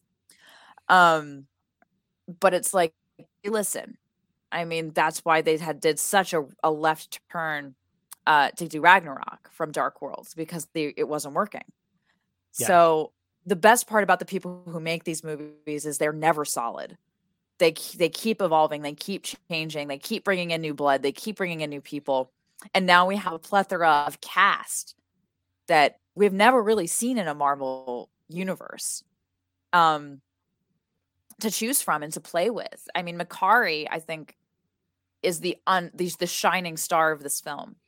I mean, we spend a lot of time with Cersei Icarus. We spend a lot of time like kind of being almost haunted by this ghost of Ajak who keeps coming back in. Not ghost, but like, you know, she keeps coming back. Yeah. And then Athena and Gilgamesh have their thing, and then the Deviants have their thing. We'll talk about the Deviants in a second. But Makari was an incredible force in this movie.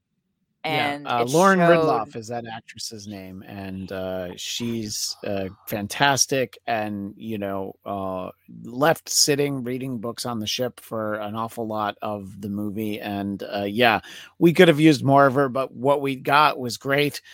And but it's the like potential Endgame for and Infinity War. whatever's going on with her and Druig that people don't like. I'm like, yeah, we can use more of that too. What did he say? What did he say? He was just like, "Is this a new thing? Because I'm not down with. I don't like it." Yeah, that's pretty much what he said. Yeah, so good. Just want to interject a comment from the chat from Uvula Scrimshaw.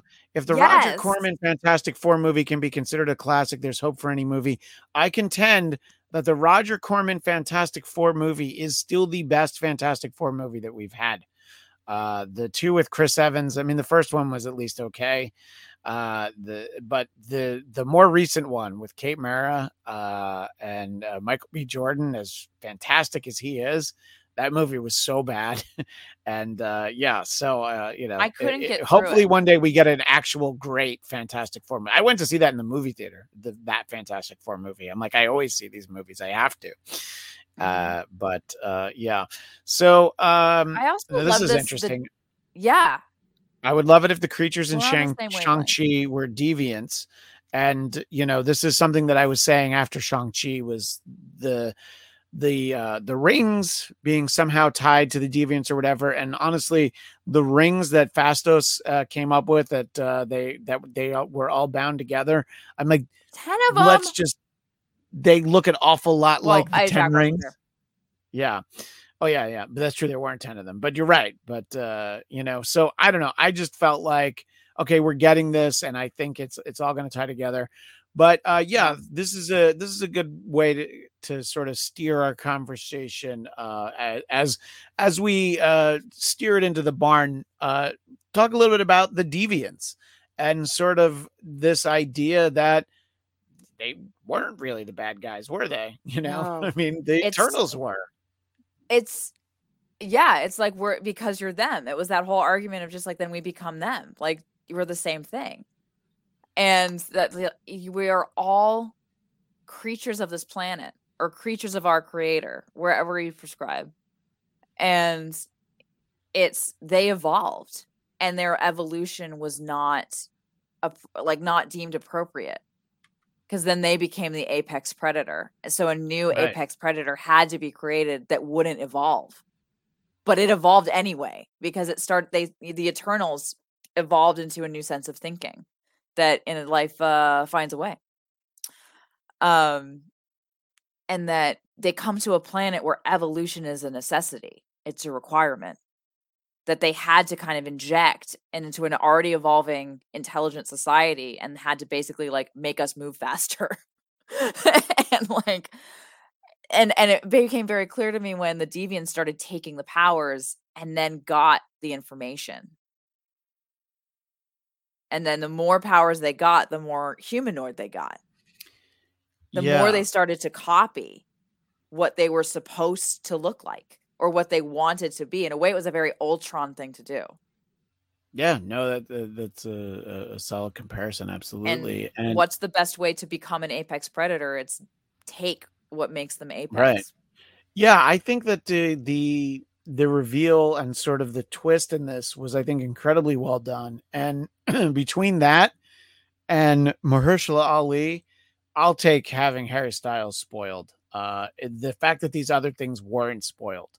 I was like, all right, well, if something had to be, then I guess it was the fact that, that I remember, I almost called him a Backstreet Boy, that a member of One Direction would be joining the MCU.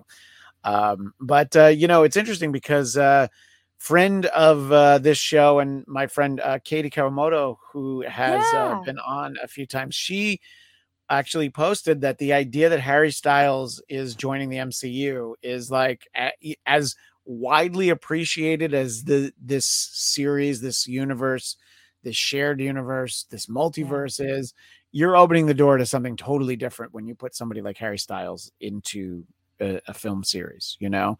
So it'll be interesting to see what that does, where they put him. He'll certainly be in Avengers movies. He is Thanos' brother. There's so much to do with that character that, well, I think he'll probably get a standalone movie before there's an Eternals 2, for sure. Definitely. And I think that they're using Harry Styles to start to adjust the humor of everything.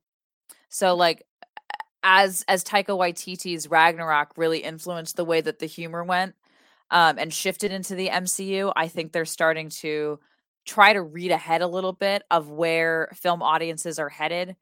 Maybe, and people might be getting tired of the kind of how the banter plays, because it's still some of the banter does read a little bit like Tony Stark, no matter how you kind of slice it. So they're trying to figure out, like, how do we keep it how do we keep things moving, and how do we challenge our universe? And I think the Eternals movie, for all of its faults and all of its great points, it's one of the most cinematically beautiful things that the MCU has put out. It's also one of the most character problematic things that MCU has put out. But it's still part of the universe, and it's still part of what we play, and it's now moving forward as part of the universe. And so I think they're using Eternals to gauge as a thermometer what works and what doesn't, so that they know what to pull forward, because Marvel was really good at seeing the curve before anyone else did. Because there was that moment when, the team movies came out and Guardians came out, and DC went, oh crap, like, we need a team movie. No, I mean, honestly, I've said this before, that Guardians of the Galaxy was the real turning point, because that's when they realized that you can take these characters that people don't really know, and you can turn it into something. And yes, you have to align yourself with the right talent. James Gunn made the Guardians of the Galaxy what it was. Another director would have made something very different, and who knows how it would have connected. So they felt like Chloe Zhao was going to give them something that really matched the vision that they had, and this idea. And as you referenced that, she pitched Eternals, she wanted it. It was like she was passionate about it. So please let her run with it, So it is very exciting to see where it goes. And I mean, I think that we will. I'm interested in seeing these characters interact with other MCU established characters. You know, whether they be Dr. Banner or Carol Danvers or Stephen Strange, whoever it is.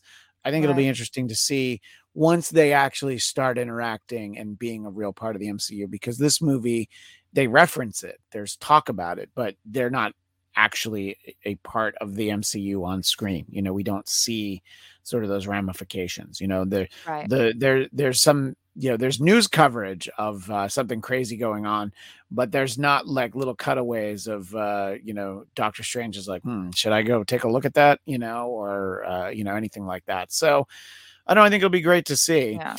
But there is a suspension of disbelief that has to be applied to this universe, which we did apply to, like, why doesn't the Hulk come help with other things, or why doesn't the teams, like, during the Spider-Man movie, like, why doesn't someone else come in and help him, because New York is obviously being attacked. We still have to do, and we had to do a little bit of the same thing with going forward with the snap. And we're going to have to keep doing that with these team up movies, when we're getting some of these kind of, like, comic books do, like the comics do. It's like you start adding new characters into these things, and I think we're, as an audience, we're going to have to work a little harder to suspend our disbelief, because it's like, this is the story they wanted to tell, and if we got everyone involved, there would be no story.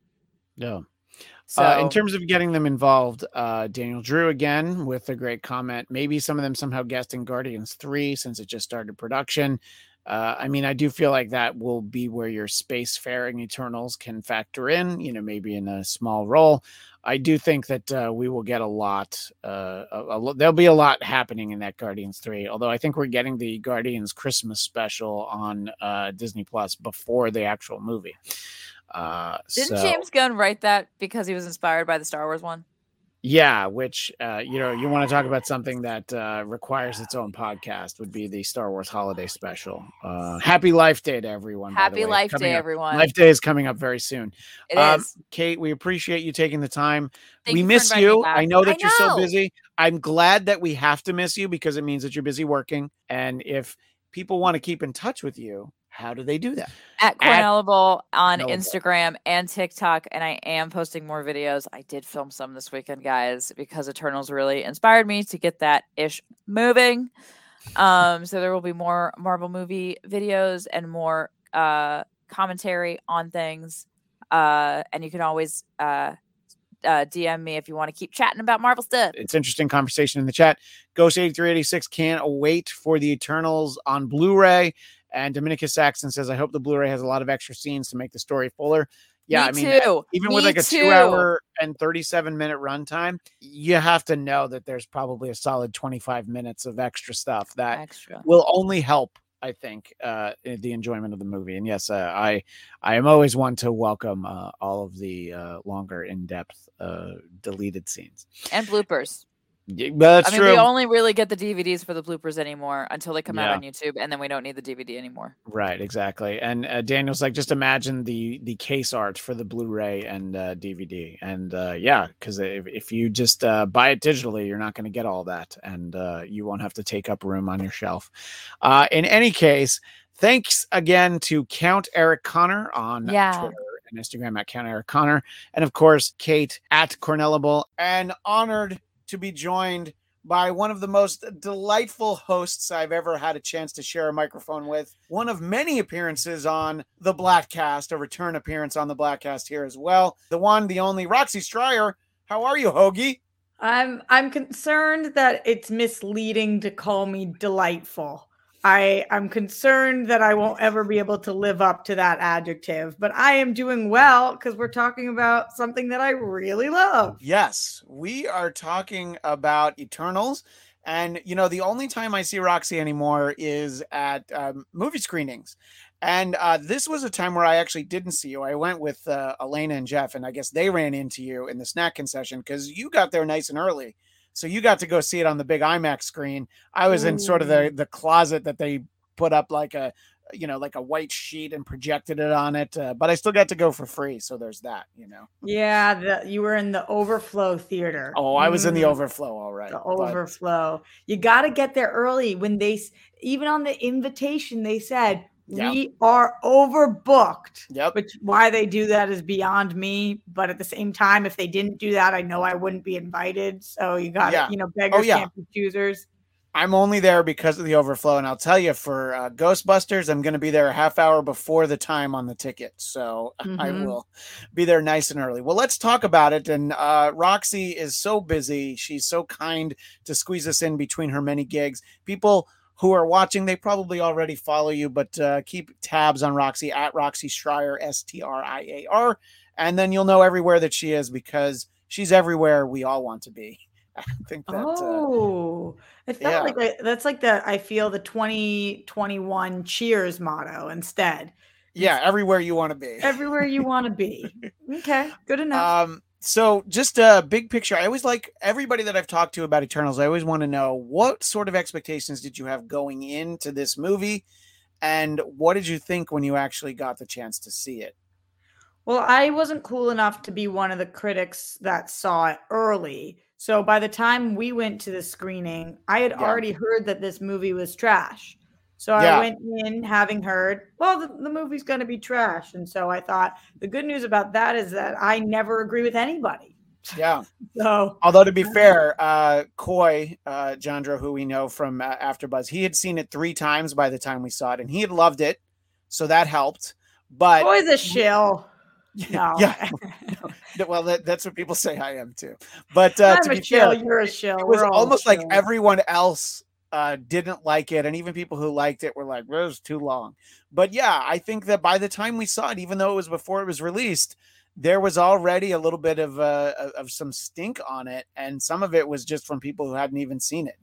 We've talked a lot about the review bombing that happened. So you go in expecting this movie like, well, are the people who said it was trash, could they be right about this one? Yeah, and I also went in with the expectation that no matter what story-wise or character-wise, that it was going to look good. I don't think anybody doubted that this was going to be a good-looking movie after seeing Nomadland and knowing what Chloe could do there, and then with the Marvel budget, I was like, at the very least, I'm coming from just seeing Dune. I knew that looked good. Now at least I'll see this Eternals. At least will look good. So that was kind of my expectation going in, that I wasn't going to care about the characters, that the story was going to be meh, but that it was going to look phenomenal. Yeah. And, once I saw it, the way that I've kind of talked about it, I think that one of the criticisms that I understand where people are coming from, that they do say that the movie is a little dense. It's a lot. And I think that we are in an age where maybe we don't have to pay attention to movies so closely, but that's why it's great to go for the movie theater experience. Because you are a little bit more, you're just more in the moment than if you're at home and you can pause it. If you're like, oh, I got a phone call, let me actually take it, instead of like, all right, let me shut everything off, mentally, even for 3 hours. But I do think that they pack a lot. I talked about how like this movie, they hit you right away before you even get the Marvel Studios logo. It's like, we're going to tell you a bunch of stuff. We're going to do a crawl like Star Wars. We're going to have a big flashback. We're going to really pack a lot in there. So I'm telling people it's kind of like the Dune of superhero movies. Like, not everybody's enjoying Dune, but when you see it, there's so much. It's like you definitely have to pay attention if there's any chance that you're going to walk away with that being a positive experience. And I feel like this is a movie that it really kind of grabs a hold of you, and you have to be along for the ride if you might enjoy it. Do you think that that's an accurate assessment, Roxy? I've been saying the same thing about it being the Dune of Marvel movies, so that's kind of funny.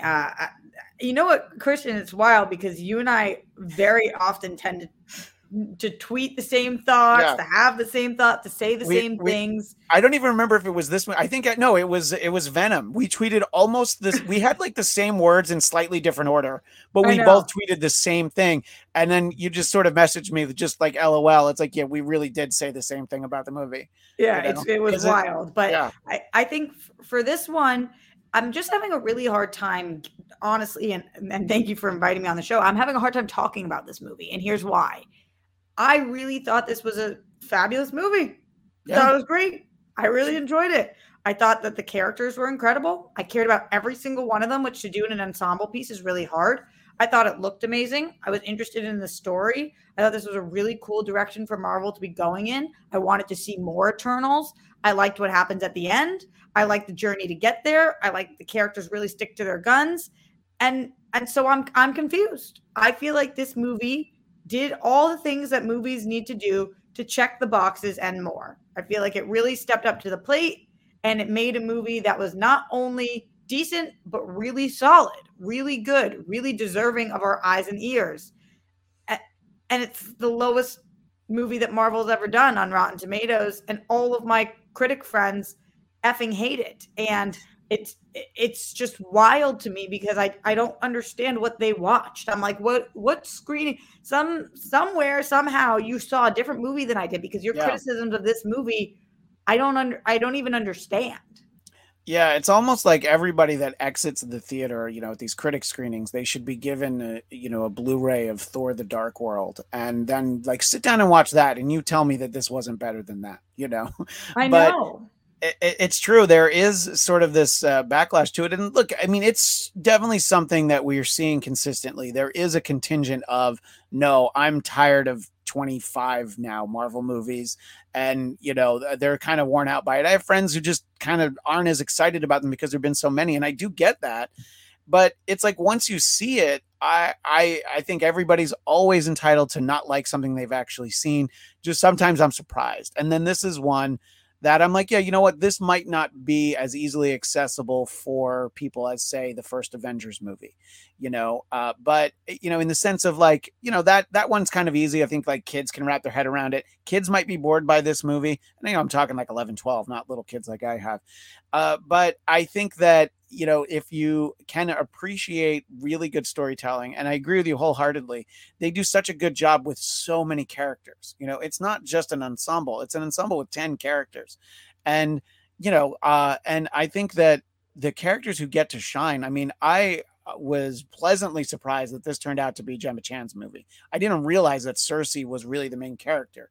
You look at the posters and you figure like, well, of course it's going to be Angelina Jolie or Salma Hayek, and I've been very upfront. I have read like a 12-issue Eternals limited series from 1985. I remember reading it. I couldn't tell you much about it. I really don't know these characters that well. There's some characters that I know better than others. Gilgamesh ended up on the Avengers at one point. And I know Dane Whitman very well because he was on the Avengers, and we are talking about all the spoilers. Star Fox I know very well, even though he's barely in it. So a lot of these characters I don't know that well. I've read comics with them. So it was great to really explore them. And, one of the things that strikes me is when you have characters that are 7,000 years old or older, that there's just so much conflict in their lives. There's so much regret. There's so much like Fastos. We were talking about this the other day. Fastos just regretting Hiroshima. He's like, I think that's my fault, and Druig, like, I could have stopped all this conflict, but I was given these instructions not to. And it's so much more deep and introspective than I think, any superhero or any blockbuster usually is, Yeah, I completely hear you. I think that the fact that you went into this with very little knowledge of the Eternals, as did I, and maybe more knowledge than some, just because this is the field that we're in. So sure, yeah. You hear things, and like going in, I'm like, okay, I can piece together that there's going to be a love triangle here, and I can, there's certain things you can kind of pick up on. Right. But at the end of the day, leaving this theater, I feel like of the ensemble cast, I knew what each of their wants were. I knew what each of their powers were. I knew what their arc was in this movie and what I was hoping to see from them in the future. And so the fact that this movie was able to accomplish that, where there wasn't a single one of the main characters where I was like, I have no idea what they want, or wow, I have no idea what they do. I knew all those things. So when people are saying that this is dense or hard to wrap their brains around, I'm confused, because I'm the first to admit sometimes with these big comic book movies, these with multiple characters, I get a little confused. Or Star Wars, right? I'm always like, I'm a casual fan, because if you start going to the deeper cuts, I don't know what characters who and what they do and how they what that planet is that one time we referenced. I don't know. Yet people are like, don't call those movies dense. But for this movie, a movie in which I saw it one time, and after one time, I can tell you about each character.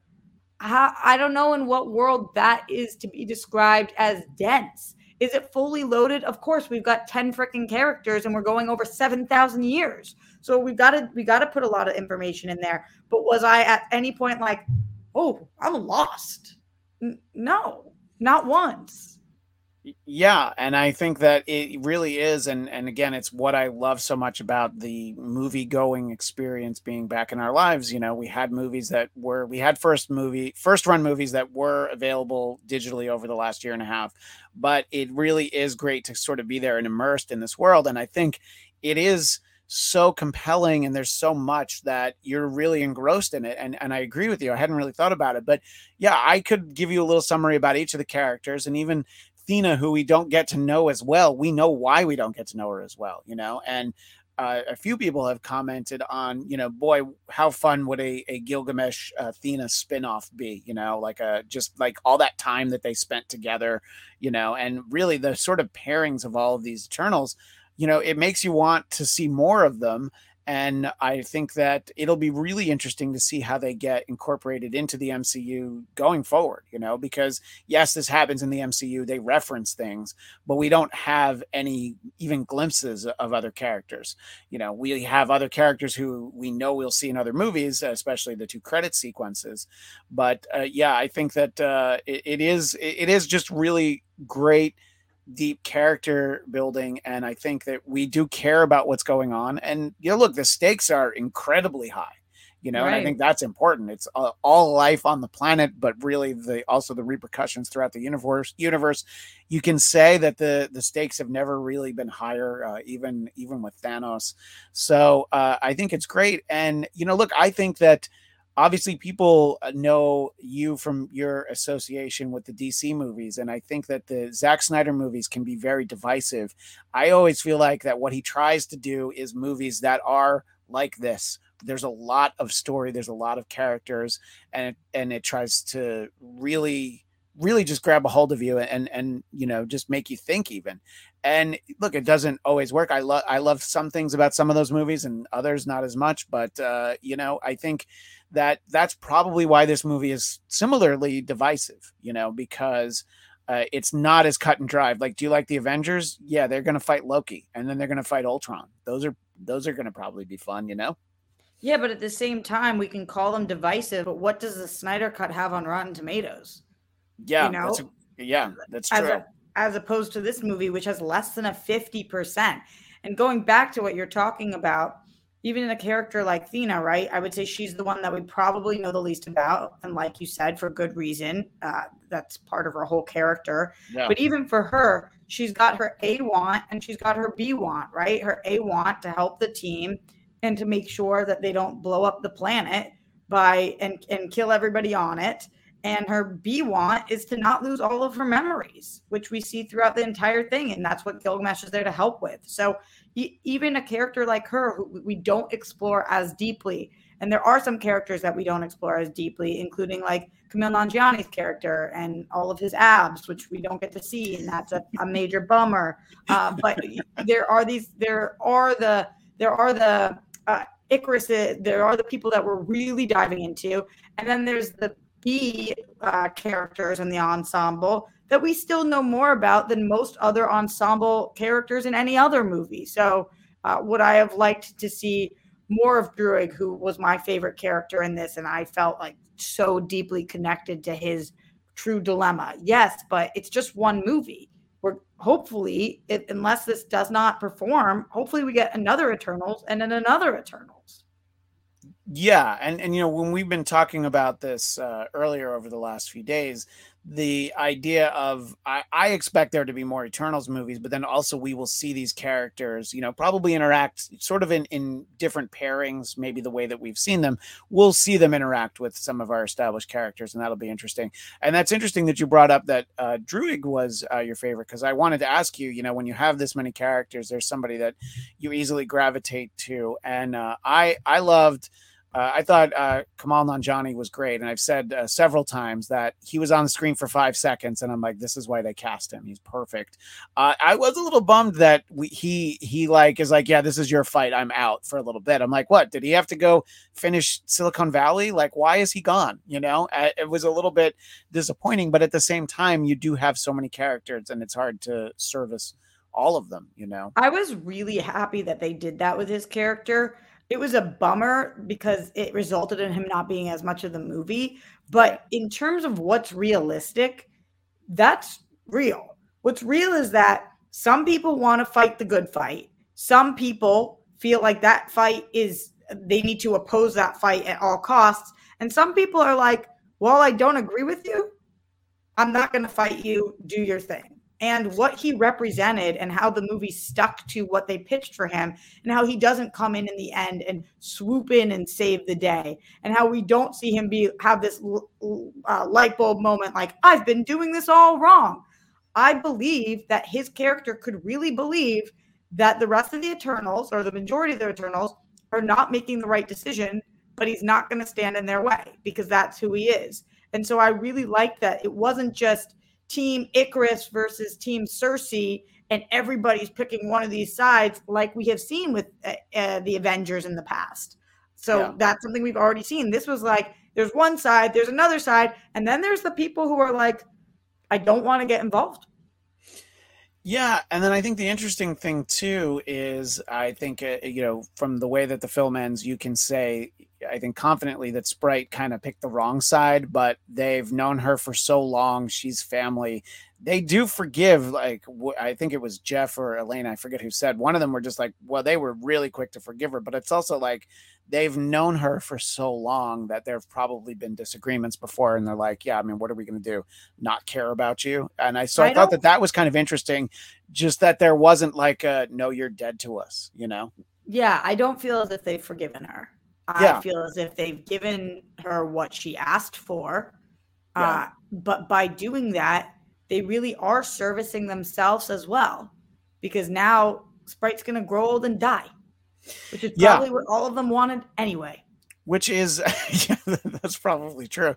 Which is interesting too, because that's one of the things, like when they announced the cast and we got to see who everybody was and we knew that they would have this character, I was just like, well, what are they going to do in like 2 years when she doesn't look like that anymore? Yeah. And they came up with a very quick, simple fix that she's human now, but clearly she still has abilities.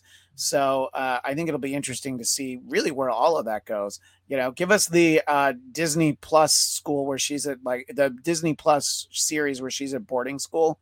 That's fine. You know, you can really do anything. You could have 10 series out of this movie. You could have 12, you know, I mean, because, we could certainly use a Black Knight series, which I think is very exciting. Now, Roxy, we talked a little bit about some of the credit stuff. Had you successfully avoided spoilers, or had you had things spoiled for you? I had avoided them completely. And it's so funny to me too that everybody's talking about the post-credit, the mid-credit and the post-credit on this, because while they were fine and cool, I think that usually when you focus on post-credit scenes or mid-credit scenes, it's because you don't love the movie that much. Which was the case for Venom, by the way, that most people didn't like it. They're like, oh, but man, Spider-Man No Way Home is going to be crazy. And that's really what the takeaway was from Venom for a lot of people. Yeah. But for this movie, when I walked out, I really wanted to talk about the movie, and nobody wanted to talk about the movie. Everybody wanted to talk about the pop star. So I just was like, oh, because you said full spoilers, right? Yeah, we're all in on the spoilers at this point. So and that's very good of you to look out for people who maybe are jumping in. But so the fact that Harry Styles is in there, and that's a character that I love. I love Star Fox. He's so fun, and I think that getting to see that character, and it's such a rich character because as they establish, he's Thanos' brother. And, because you can see the resemblance, obviously. What's the plan here, Christian? What's the plan with Harry Styles? Like, what were they like, we got to pull in that younger demo, or they genuinely think he's really good? Or is Harry Styles some kind of big Marvel fan that I don't know about? The reaction in the theater when Harry Styles comes on screen was, yeah. And I was like, is this because of the actor or the character? I can't tell why you guys are all fangirling like you're 12. I think most people are not as excited about the character as I am, because I'm very upfront that I'm from an earlier generation. My comic book reading was primarily in the mid 80s to the early 90s. And that's when guys like Star Fox, the Black Knight, and then later Gilgamesh were all on the Avengers. The Monica Rambeau Captain Marvel was on the Avengers. So these are all characters that I like more than a lot of people, I would say, who are, probably started reading comics within the last 10 years, because they're from my era. So I am excited about them. I think that most people are excited that Harry Styles is going to be in this movie. And I forgot that I had seen him in a movie, because I kind of I think of him as that singer. The guy Dunkirk, right? Yeah, he was in Dunkirk along with Druig, actually. They were both in it. Barry Keegan said his name. Yeah. And, and I was like, oh yeah, he was good in that. And I kind of just forgot entirely. So it'll be interesting to see, knowing that he's at least done, he's done some acting. You know what I mean? This wasn't like they just went for the stunt casting and we'll hope that he can read some lines off a cue card or something.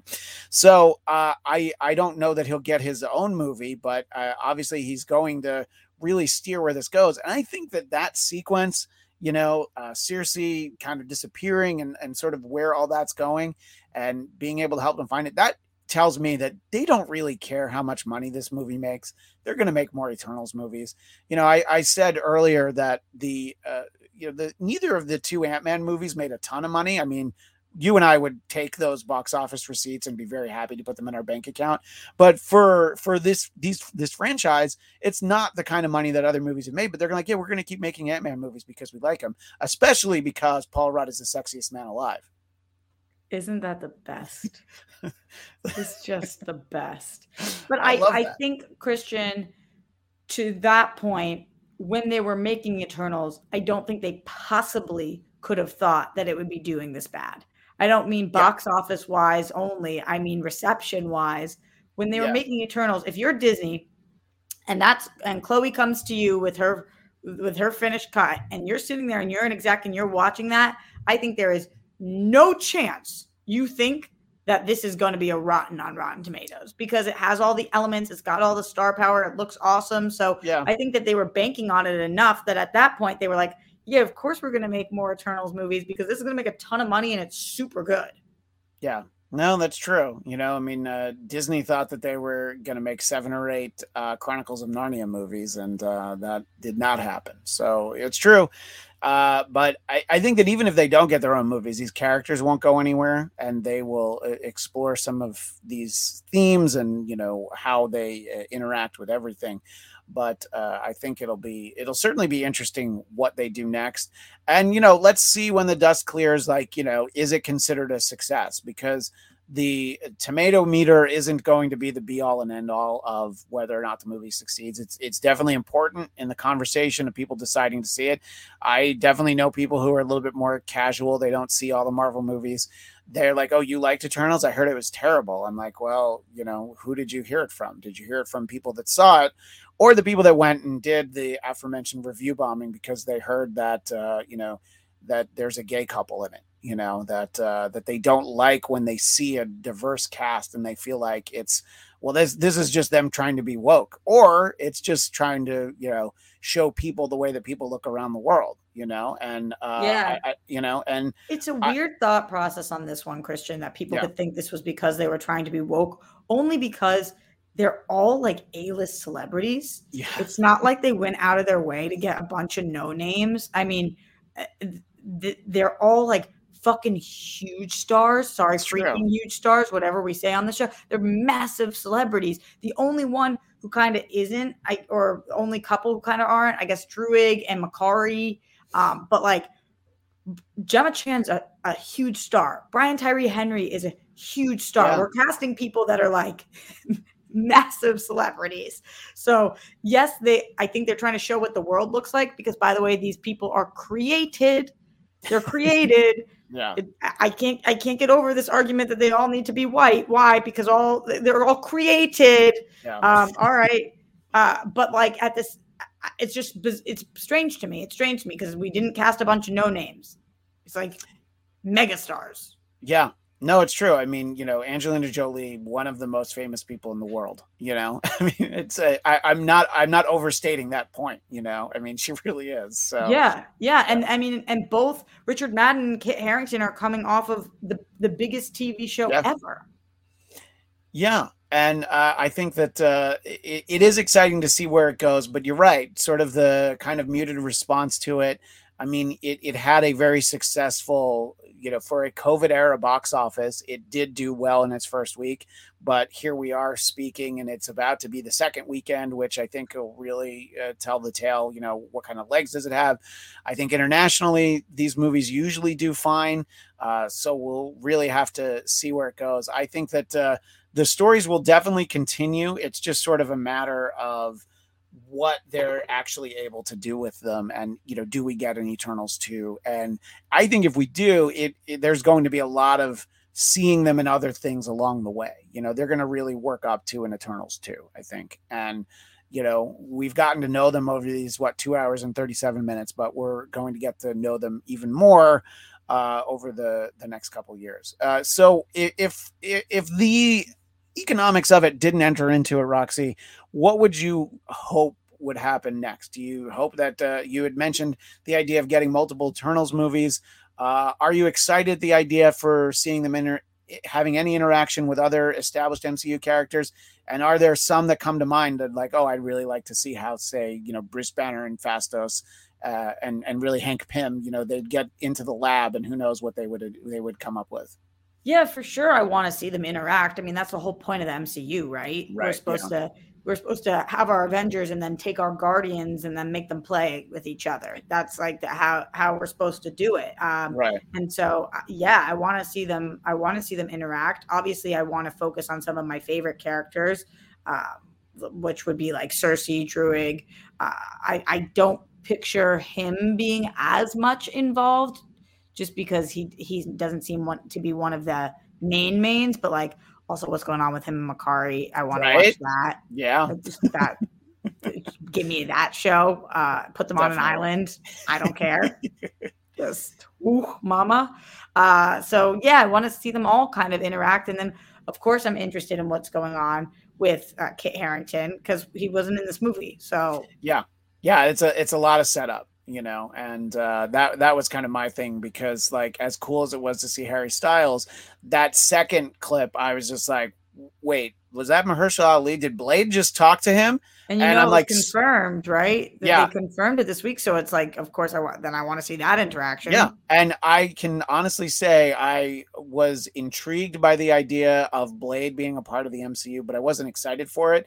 Well, now that he's going to be hanging out with the Black Knight and possibly helping him on his journey, as they say, I'm actually legitimately excited for where that goes and where it all goes. I mean, we have like next year mapped out pretty well, but there are so many, Disney is squatting so many spots on the calendar of, untitled Marvel project, that they know what it all is. And I think when we find out, it's going to be great. And it'll be exciting to run into you at the screenings for them.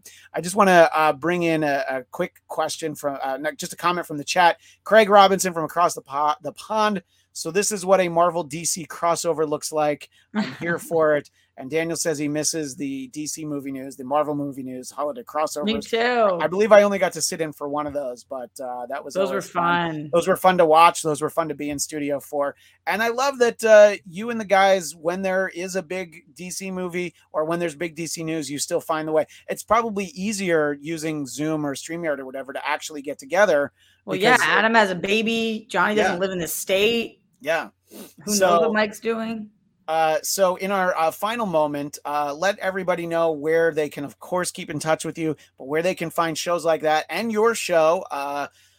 It's a night at the Roxy? Live at the Roxy. Live at the Roxy. See, live at the Roxy. It's in the daytime. I'm live every day except for Saturdays at the Roxy on youtube.com/Roxy Striar. And then my big thing is the World Girls. We're live Wednesdays and Sundays. We give everything a whirl, so we try new things, and that's a blast. And that's on youtube.com/The World Girls. I'm at Roxy Striar. That's at The World Girls if you're looking to follow us. And while I don't know Dorinda, I got to meet her very briefly at the Dorina. Oh, I got her name wrong. Yikes! Sorry. That's how little I know her. But I am with you, and that Steph Sabra is one of my favorite people that I've ever met. She's just wonderful. And if nothing else, watch her running away from everything at Halloween Horror Nights. I think that people should seek that out. Yeah, it's crazy. Yeah. Well, she just called me right before this and asked what I thought about stealing a grocery cart for something. So we'll see how that goes down. You know what? I'm sure she needs it for a good reason. Why would Steph take a grocery cart if she didn't need it? I don't know. Roxy, it's always wonderful to run into you, even though it's briefly at these movie premieres, but at least you always get to be the one I talk to. And I'm glad that we're able to do a show now, and it has been far too long, and hopefully we're able to do something together again before too long. Agreed. Well, thank you so much, Roxy Striar. She's got other shows to run off to. I'll stay and talk to a few people in the chat, but thanks again, Roxy. We'll talk to you soon. Bye, Christian. So delightful to have Roxy. So fun to get to catch up with her. I hadn't seen her in a while. So just a few comments I want to make sure we get in. Lewis Cox in the chat. Black Knight and Blade were on the same team as Captain Britain. And I think a lot of people are mentioning, and you tell me, Daniel, is that the MI-13? Is that the same thing? Because there is history of Blade and Black Knight. And that's something that in our earlier conversations, I actually was not aware of. I just said earlier how my familiarity with comic books is basically like 1983 to 1993. And I still read some stuff now. I've kept kind of loose tabs, but there's a lot of stuff that I miss. You know, Lewis kind of saying he kind of agrees with both Roxy and myself that Eternals is doomed for superheroes. In any case, I have appreciated all of you being with us. It was wonderful to get to catch up with Roxy. It had been very long. I actually couldn't tell you the last time I did a show with her. We used to run into each other at AfterBuzz all the time. I'd try and drag her into the studio for 10, 15 minutes every once in a while. But even then, she was so busy, and she literally fit us in. She had a 30-minute window, like basically 40 minutes of break time. She's like, I can give you 30. And I had asked for the 20 to 30, so I got 30, and I was very excited that she was able to join us. So continue the conversation on Twitter or Instagram at Christian DMZ. Continue to leave comments on the YouTube page. Please let us know what you think of Eternals. Maybe some of you still haven't seen it, and hopefully we have convinced you to see it. And we welcome all of your feedback, and we will see you next time on the Bladtcast.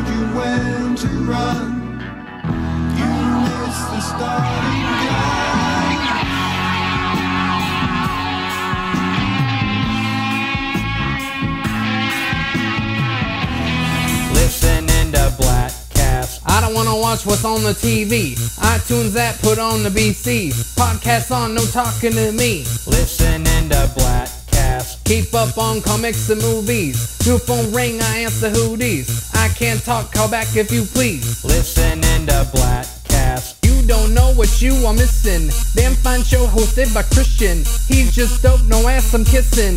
Listening to Bladtcast. Click subscribe on this podcast. You won't be the first, but don't you be last. Listen while you pumping your gas. Listening to Bladtcast. On this episode is Jean Grey, talking about the things that she say. So distracted, didn't feed Bay. Listening to Bladtcast. Met this girl, she smiled in my face. Bladtcast insulated my place. Had one beer, she brought a whole case. Listening to Bladtcast. Cops knock on the door and listen. Bladtcast on, they think I'm Christian. Cops ran off, now I ain't tripping. Listening to Bladtcast. My point is, listen to this show. Don't need me to tell you it's dope. Rock so hard like Johnny Lithgow. Listening to Bladtcast.